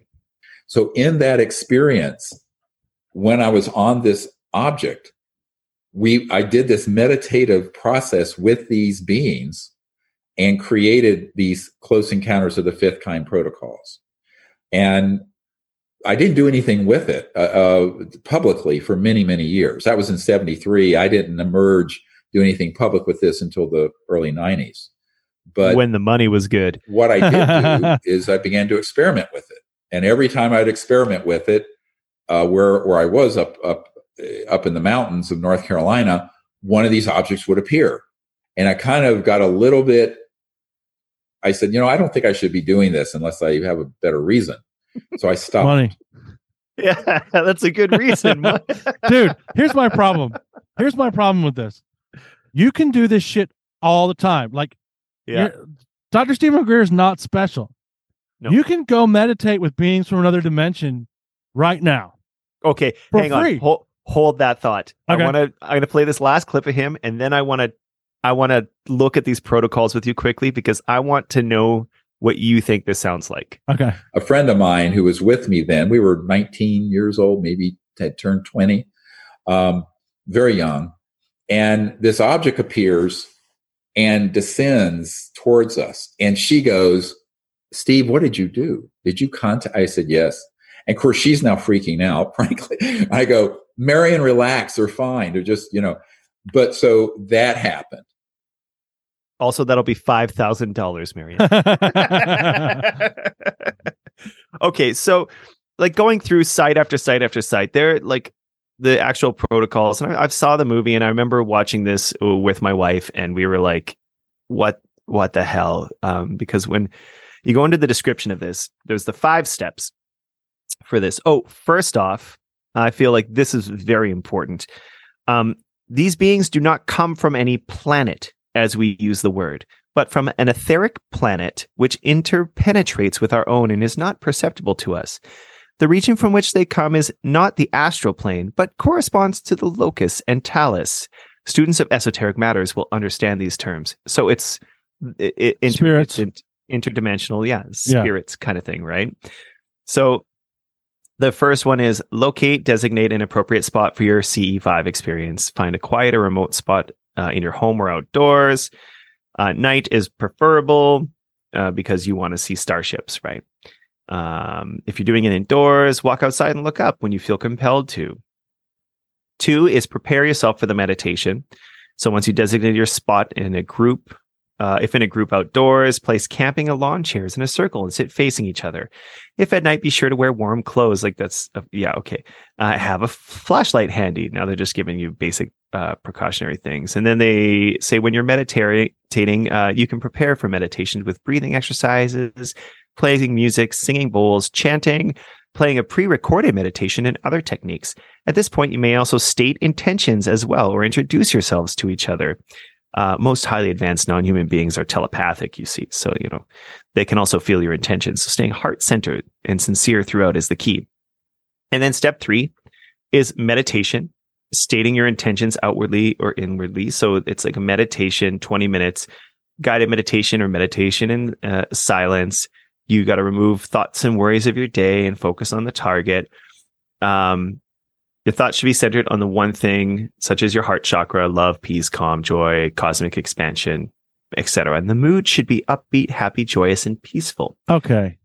Okay. Vego, there's only 2 more. I'm ready, but go ahead. Okay. So step 4, focusing on your heart center, mentally project your peaceful intentions and invitation out into the cosmos. This is the one where I kept trying to find the wording because in the movie, the invitation was really highlighted, that you needed to invite them to you. So after your meditation, you're focusing, and then project your intentions of friendship and love and invite them to you. Tell them where your location is, and project your intentions to them that you want to have an experience with them.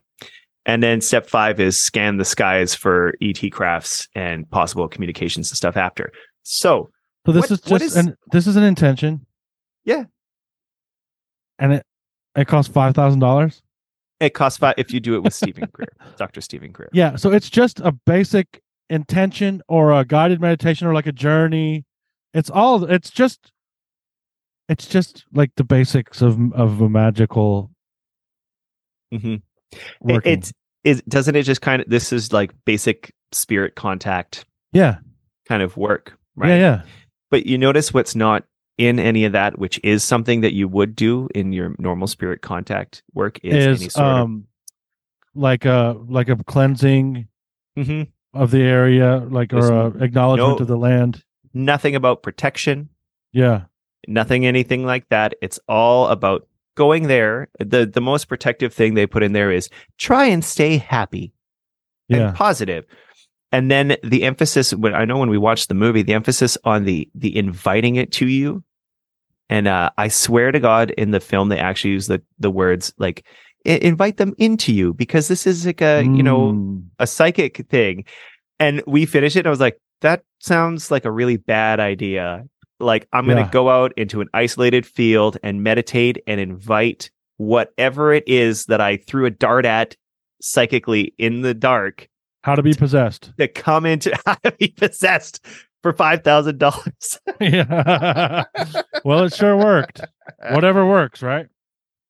So we're in the alien territory now. We're getting really into the hoo-ha. Would you like to end with something a little more funny or something a little more like what the actual fuck? I'm going what the fuck. Okay, so let's go to this next one, because I only did this because my wife asked me about this the other day, and I was like, "You're kidding, right?" So this is a whole thing. He said all the lights were off except the living room. Okay, I'm sorry. Some of these clips are from a podcast called Strange Familiars. And I'll just play probably one of them, I think. It's a good podcast. There's a bunch. They're all the same. Room light. It was very late, probably well after 11:30 p.m., and suddenly something moving in the kitchen caught his attention out of the corner of his eye. He looked into the kitchen doorway, and slowly and in a non-threatening way, a man comes out of the darkness and into the dining room. My brother stared at him for about a solid 15 seconds, and then the man vanished. He described him to me as being about 6 feet tall, medium build, about 29 or 30 years old, reddish brown hair, a matching color gruffy beard and mustache. He also told me he was wearing a red and black checkered plaid long-sleeve dress shirt and pants that he didn't get enough time to focus on. Even back then, he told me, well, he looked like your typical lumberjack. Okay, so the plaid man, yes, I know it well. The flannel man? Okay, the flannel man, yeah. What the actual fuck? I was like researching. I was like, are you kidding me? There's a lot of great theories about this, but my favorite one is linking that to the Wild Hunt, because he's dressed like how a hunter would be dressed. For me, I just went right to the urban legends thing, where it's like, the urban legends being spread around to make people afraid of different areas. And I was just like, so is it just that everyone's afraid of work? Be afraid of the working class? Like all our Gen Zs and stuff are just like frightened to death of anything that shows up with work pants and looks like. See, in Canada, this is someone wearing flannel and jeans is pretty fucking normal. So it's just a guy. It's just a Canadian guy, right? Okay, this next one I think is because he appears in dreams. He appears to people. He hovers over people's beds, and just he's not generally always acts kind of. Some of them make it sound like he's like sneering, like smiling, creepy, like in the Buffy where the gentlemen have those big, kind of like the big Hat smiles. Man. Yeah, well, they have Hat Man, they have Goat Man, they have all of these things. So I'm going to play this one of the dream because I thought you might like this one. So I'm sleeping, and I suddenly become aware of myself standing in the middle of a road, a black paved road, no road paint, tree lined on either side, and it immediately looks like dense forest. I'm standing right in the center of this road. Think foggy, cool, you can see your breath. It's early fall on a main back road in the morning. I've been there some moments, and I'm just kind of looking around and taking stock of where I just found myself and registering that this place feels unusual. To me, that's an indicator that I didn't create this dream space. We talked about that earlier, footsteps too. Off to the right and ahead of me, branches snapping. So I look over just in time to see a man emerge from the forest. He looks like a lumberjack. He had a hatchet, beard, dark hair emerging from a rolled-up skull cap, and hiking boots. The and true paper focus of towels. the dream was the two-headed massive wolf that was walking with him. So he steps completely out of the forest, this beast thing on a leash with him, and I'm staring, and then he just turns his head and looks directly at me. He said nothing. It was just a silent moment. My impression was that he was totally okay with me there. I wasn't scared. There was no mistaking that this being / man and this beast wolf thing were intimidating or could have put a fright into someone. But that feeling wasn't aimed at me at all. I for sure had the feeling that he was very aware of me before he ever set eyes on me. I felt like I was in this person's space. So it's weird. There's lots of people see them in dreams, and there's had a couple other clips here. I'm not going to play them all just because of time, because I do want to end with that other clip. But I just, it seems so absurd to me, and it seems to overlap with just so many other the dark figure things. But I really started to think about it in all seriousness, thinking about the Tartans, because we started this whole show off with talking about John Michael Greer, and he's a druid and everything, and he talks about the druid roots and how they really don't know how far back they go. The original druid stuff is all lost and everything. And you think about Tartans, like Scottish and everything, and almost like I started thinking today, if it was they're just seeing it as plaid, but it's actually more like an energy signature, and like Tartans themselves. Like it feels magical. Tartans have always kind of felt magical. Yeah, it's a modernization of that image. It's like they use what's in your mind to appear to you in a way that you can understand. Appear to me in a form that is pleasing. It's something that you say when you talk to a demon or an angel. You know what I mean? Yeah. And grimoire kind of conjuration. Yeah. Appear to me in a form that is pleasing. You can jailbreak that as appear to me in a form that is familiar to me that I understand. Yeah. You know? Well, it feels like just like, in the 90s, I saw Pearl Jam and there were flannel men everywhere. Yeah, scariest thing I've ever seen. And they were all just staring blankly because they were. And then I looked down and I had flannel around my waist, and it was me the whole time. The call is coming from inside the house. So this was just confusing and ridiculous, and I was trying to pull some things for it. Thankfully, I turned to the place where everyone goes to find answers these days, TikTok.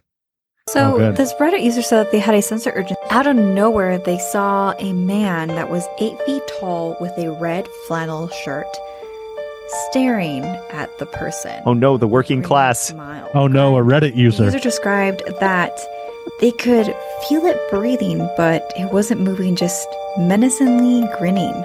Her daughter, who was downstairs, was screaming for them to come look, that there was a man with the same description.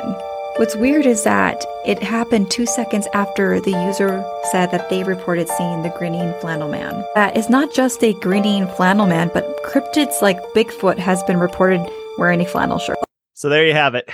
It's Bigfoot. Just Bigfoot. It's just Bigfoot wearing flannel. It's a Bigfoot at a Pearl Jam concert. He's chilly and he likes grunge.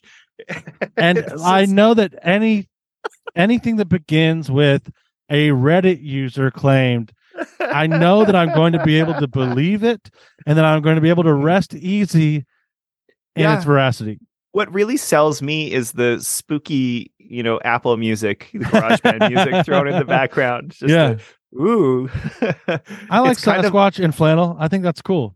It's like, why did someone change this child's melody on a lullaby into like a it's kind of a Teen Wolf.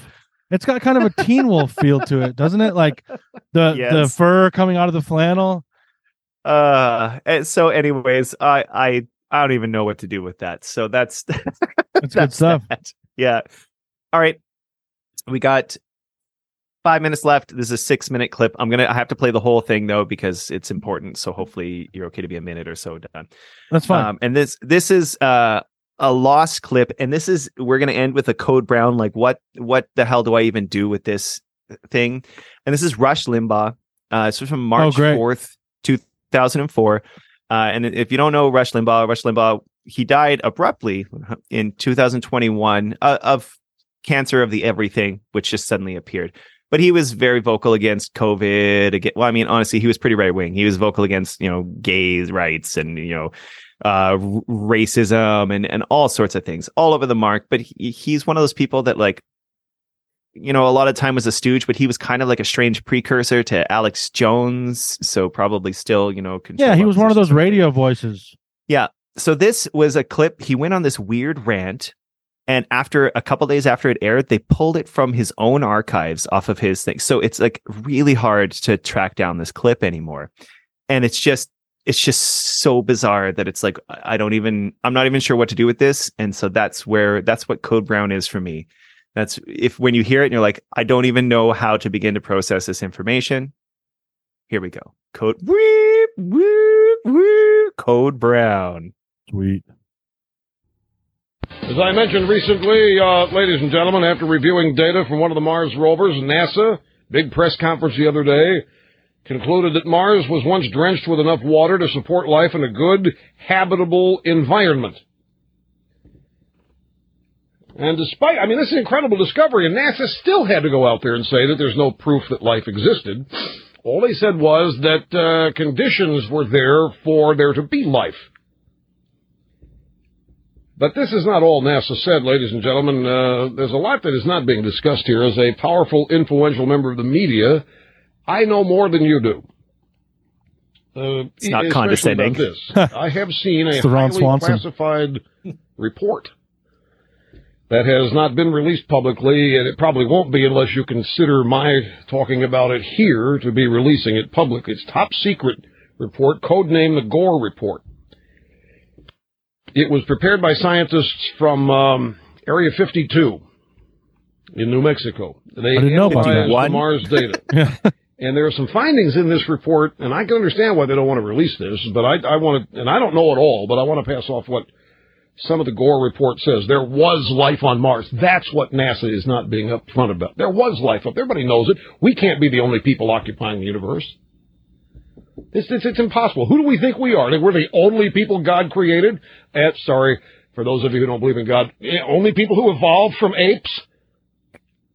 So it's clear that there was life elsewhere, and now that NASA's kind of let the cat out of the bag, if there were habitable conditions up there, we know there was life there. In fact, they found some DNA evidence up there that compares favorably to members of the Skull and Bones Society here on Earth. These people were highly industrialized, the Martians. They were technologically superior, and they were very arrogant people. And they thought that the power and the force of their existence was all that was needed to sustain them. And they didn't care a whit about conservation. They didn't care a whit about preserving anything. They got rid of everything that was pristine. They used the internal combustion engine. They were globalists. They got rid of all the countries on that planet, and they had just one giant society, and the powerful, rich just absorbed everything they needed from the best parts of the planet, used it for themselves, and everybody basically suffered until everybody died out, because what happened was there were no checks and balances. Probably, I don't know this, there probably wasn't any campaign finance reform to restrict the corruption in their elective circumstances there. And so special interest groups and multinationals, who, escape taxes by, forming offshore accounts. There's no coincidence in the fact that they found water, lots of water, where the habitable conditions were, because it dovetails with what's in the report about some of these multinationals abandoning their own countries and locating offshore for all of the nefarious reasons. They had rainforests. You're not hearing about this. They had ancient rainforests. They had jungles. They had so much oil and gas. They had reserves out the wazoo. In fact, one of the things they found on Mars is that there are still, it's possible that there's still some there. Tiny little amounts. But it's clear. I mean, you saw the pictures from Mars. I saw the skeletons. Or at least I saw the fossils of the skeletons. There were people there, or there were beings there. But it looked like Pompeii. They looked like these people all died huddled together, and they were just swarmed in an instant. They were one day there and then gone. Fucking globalists, man. So many people living close together, it has to have been the result of urban sprawl. Nobody had any space, nobody had any room, and you could tell it. I saw it from the pictures that they released. It's clear, ladies and gentlemen, Mars was once it was once the jewel of the solar system, and it was raped. Mars was raped. This is what NASA knows. This is what the Gore report says. Mars was raped by robber barons. Capitalism, dependence on combustible engines led to global warming. The ecosystem that sustained everybody was destroyed. That's why the water they found is at the equator area. The ice caps melted. Exactly what's happening here, folks. Exactly what's happening here. These people were advanced. Not everybody on Mars died. This is what's fascinating about this report. Not everybody on Mars died. Some were able to flee. Some were able to get off the planet. This is what they can't afford to release. UFOs, yep. All these sightings, all of these blinking lights, all these unexplained things, they're real. That's why they're calling this Area 52. Those are Martians escaping the destruction. I think it goes way back, before we were alive, and these UFOs have been happening all over. It may well be that the bright star that guided the three wise men was a UFO. Tax cuts absolutely were a factor. That's what the offshore thing was all about. Yeah, of course tax cuts were a factor. But the elites got off. The elites were able to travel in space. The elite, there weren't very many of them, but they were able to get off. They fled the planet in time. The stunning thing about the Mars report, the Gore report, is that they're here. These people that destroyed Mars are here. They are on Earth, folks. They are in America. They work at Halliburton. They worked shit. It's Dick Cheney? At Enron. They worked at WorldCom. They're at Boeing. They came to America, my friends. And the Gore report clearly illustrates they have not learned a thing from their experiences on Mars. Okay, so Okay, first off, I want to say Rush Limbaugh did not kill himself. Oh, wait, he died of cancer. No, he died of cancer. But he didn't. Oh, he would have been so vocal about, he was already vocal about the COVID stuff. He just called it the cold, the common cold and stuff. But dude, it sounds like a bit of a drunken rant, which is kind of why I like it too, because it sort of just sounds like someone hammered in a bar going off about hoo-ha, which I love. Yeah, I think some of that stuff is totally true. I think online they try and claim that he was making fun of Al Gore, but then it got pulled and buried. Yeah, and nothing makes you think that there was a fire more than it being completely extinguished. Well, there is a radioactive weapons, a nuclear weapon signature on Mars, right? Mm-hmm. And I think that there probably was life there. So it's interesting, because it is kind of pulling a thread of something that is kind of covered up, and the fact that this rant was hidden is kind of interesting, right? It does, and it plays into the sort of blue beam. The Gigi Young talks about this a lot. She talks about the birth of the new religion, which is the religion of aliens made us, and they're going to come back. And Diana Pasolka they'll take care of us. They're going to solve all of our problems, and they're going to take care of us because they're better than us, and they know how that we should live. And she knocks on her whole thing. She's just like, you're divine. You are divine. Everything we're doing here is divinity, and this is like inorganic timeline transhumanist bull crap. And you don't need anyone to come save you. No, it's a new religion. They're going to be feeding you. So, anyways, I thought that would be a wonderful weirdo clip to end everything off on. That's some good Brown level hoo-ha. Yeah, it's going to be hard to find some of the old Brown stuff because I don't have a VHS player anymore. Yeah, that stuff gets memory hold too. Yeah, big time. Well, Matt, thank you so much for coming on and doing these clips, man. This has been great. I really enjoyed it. It was a lot of fun.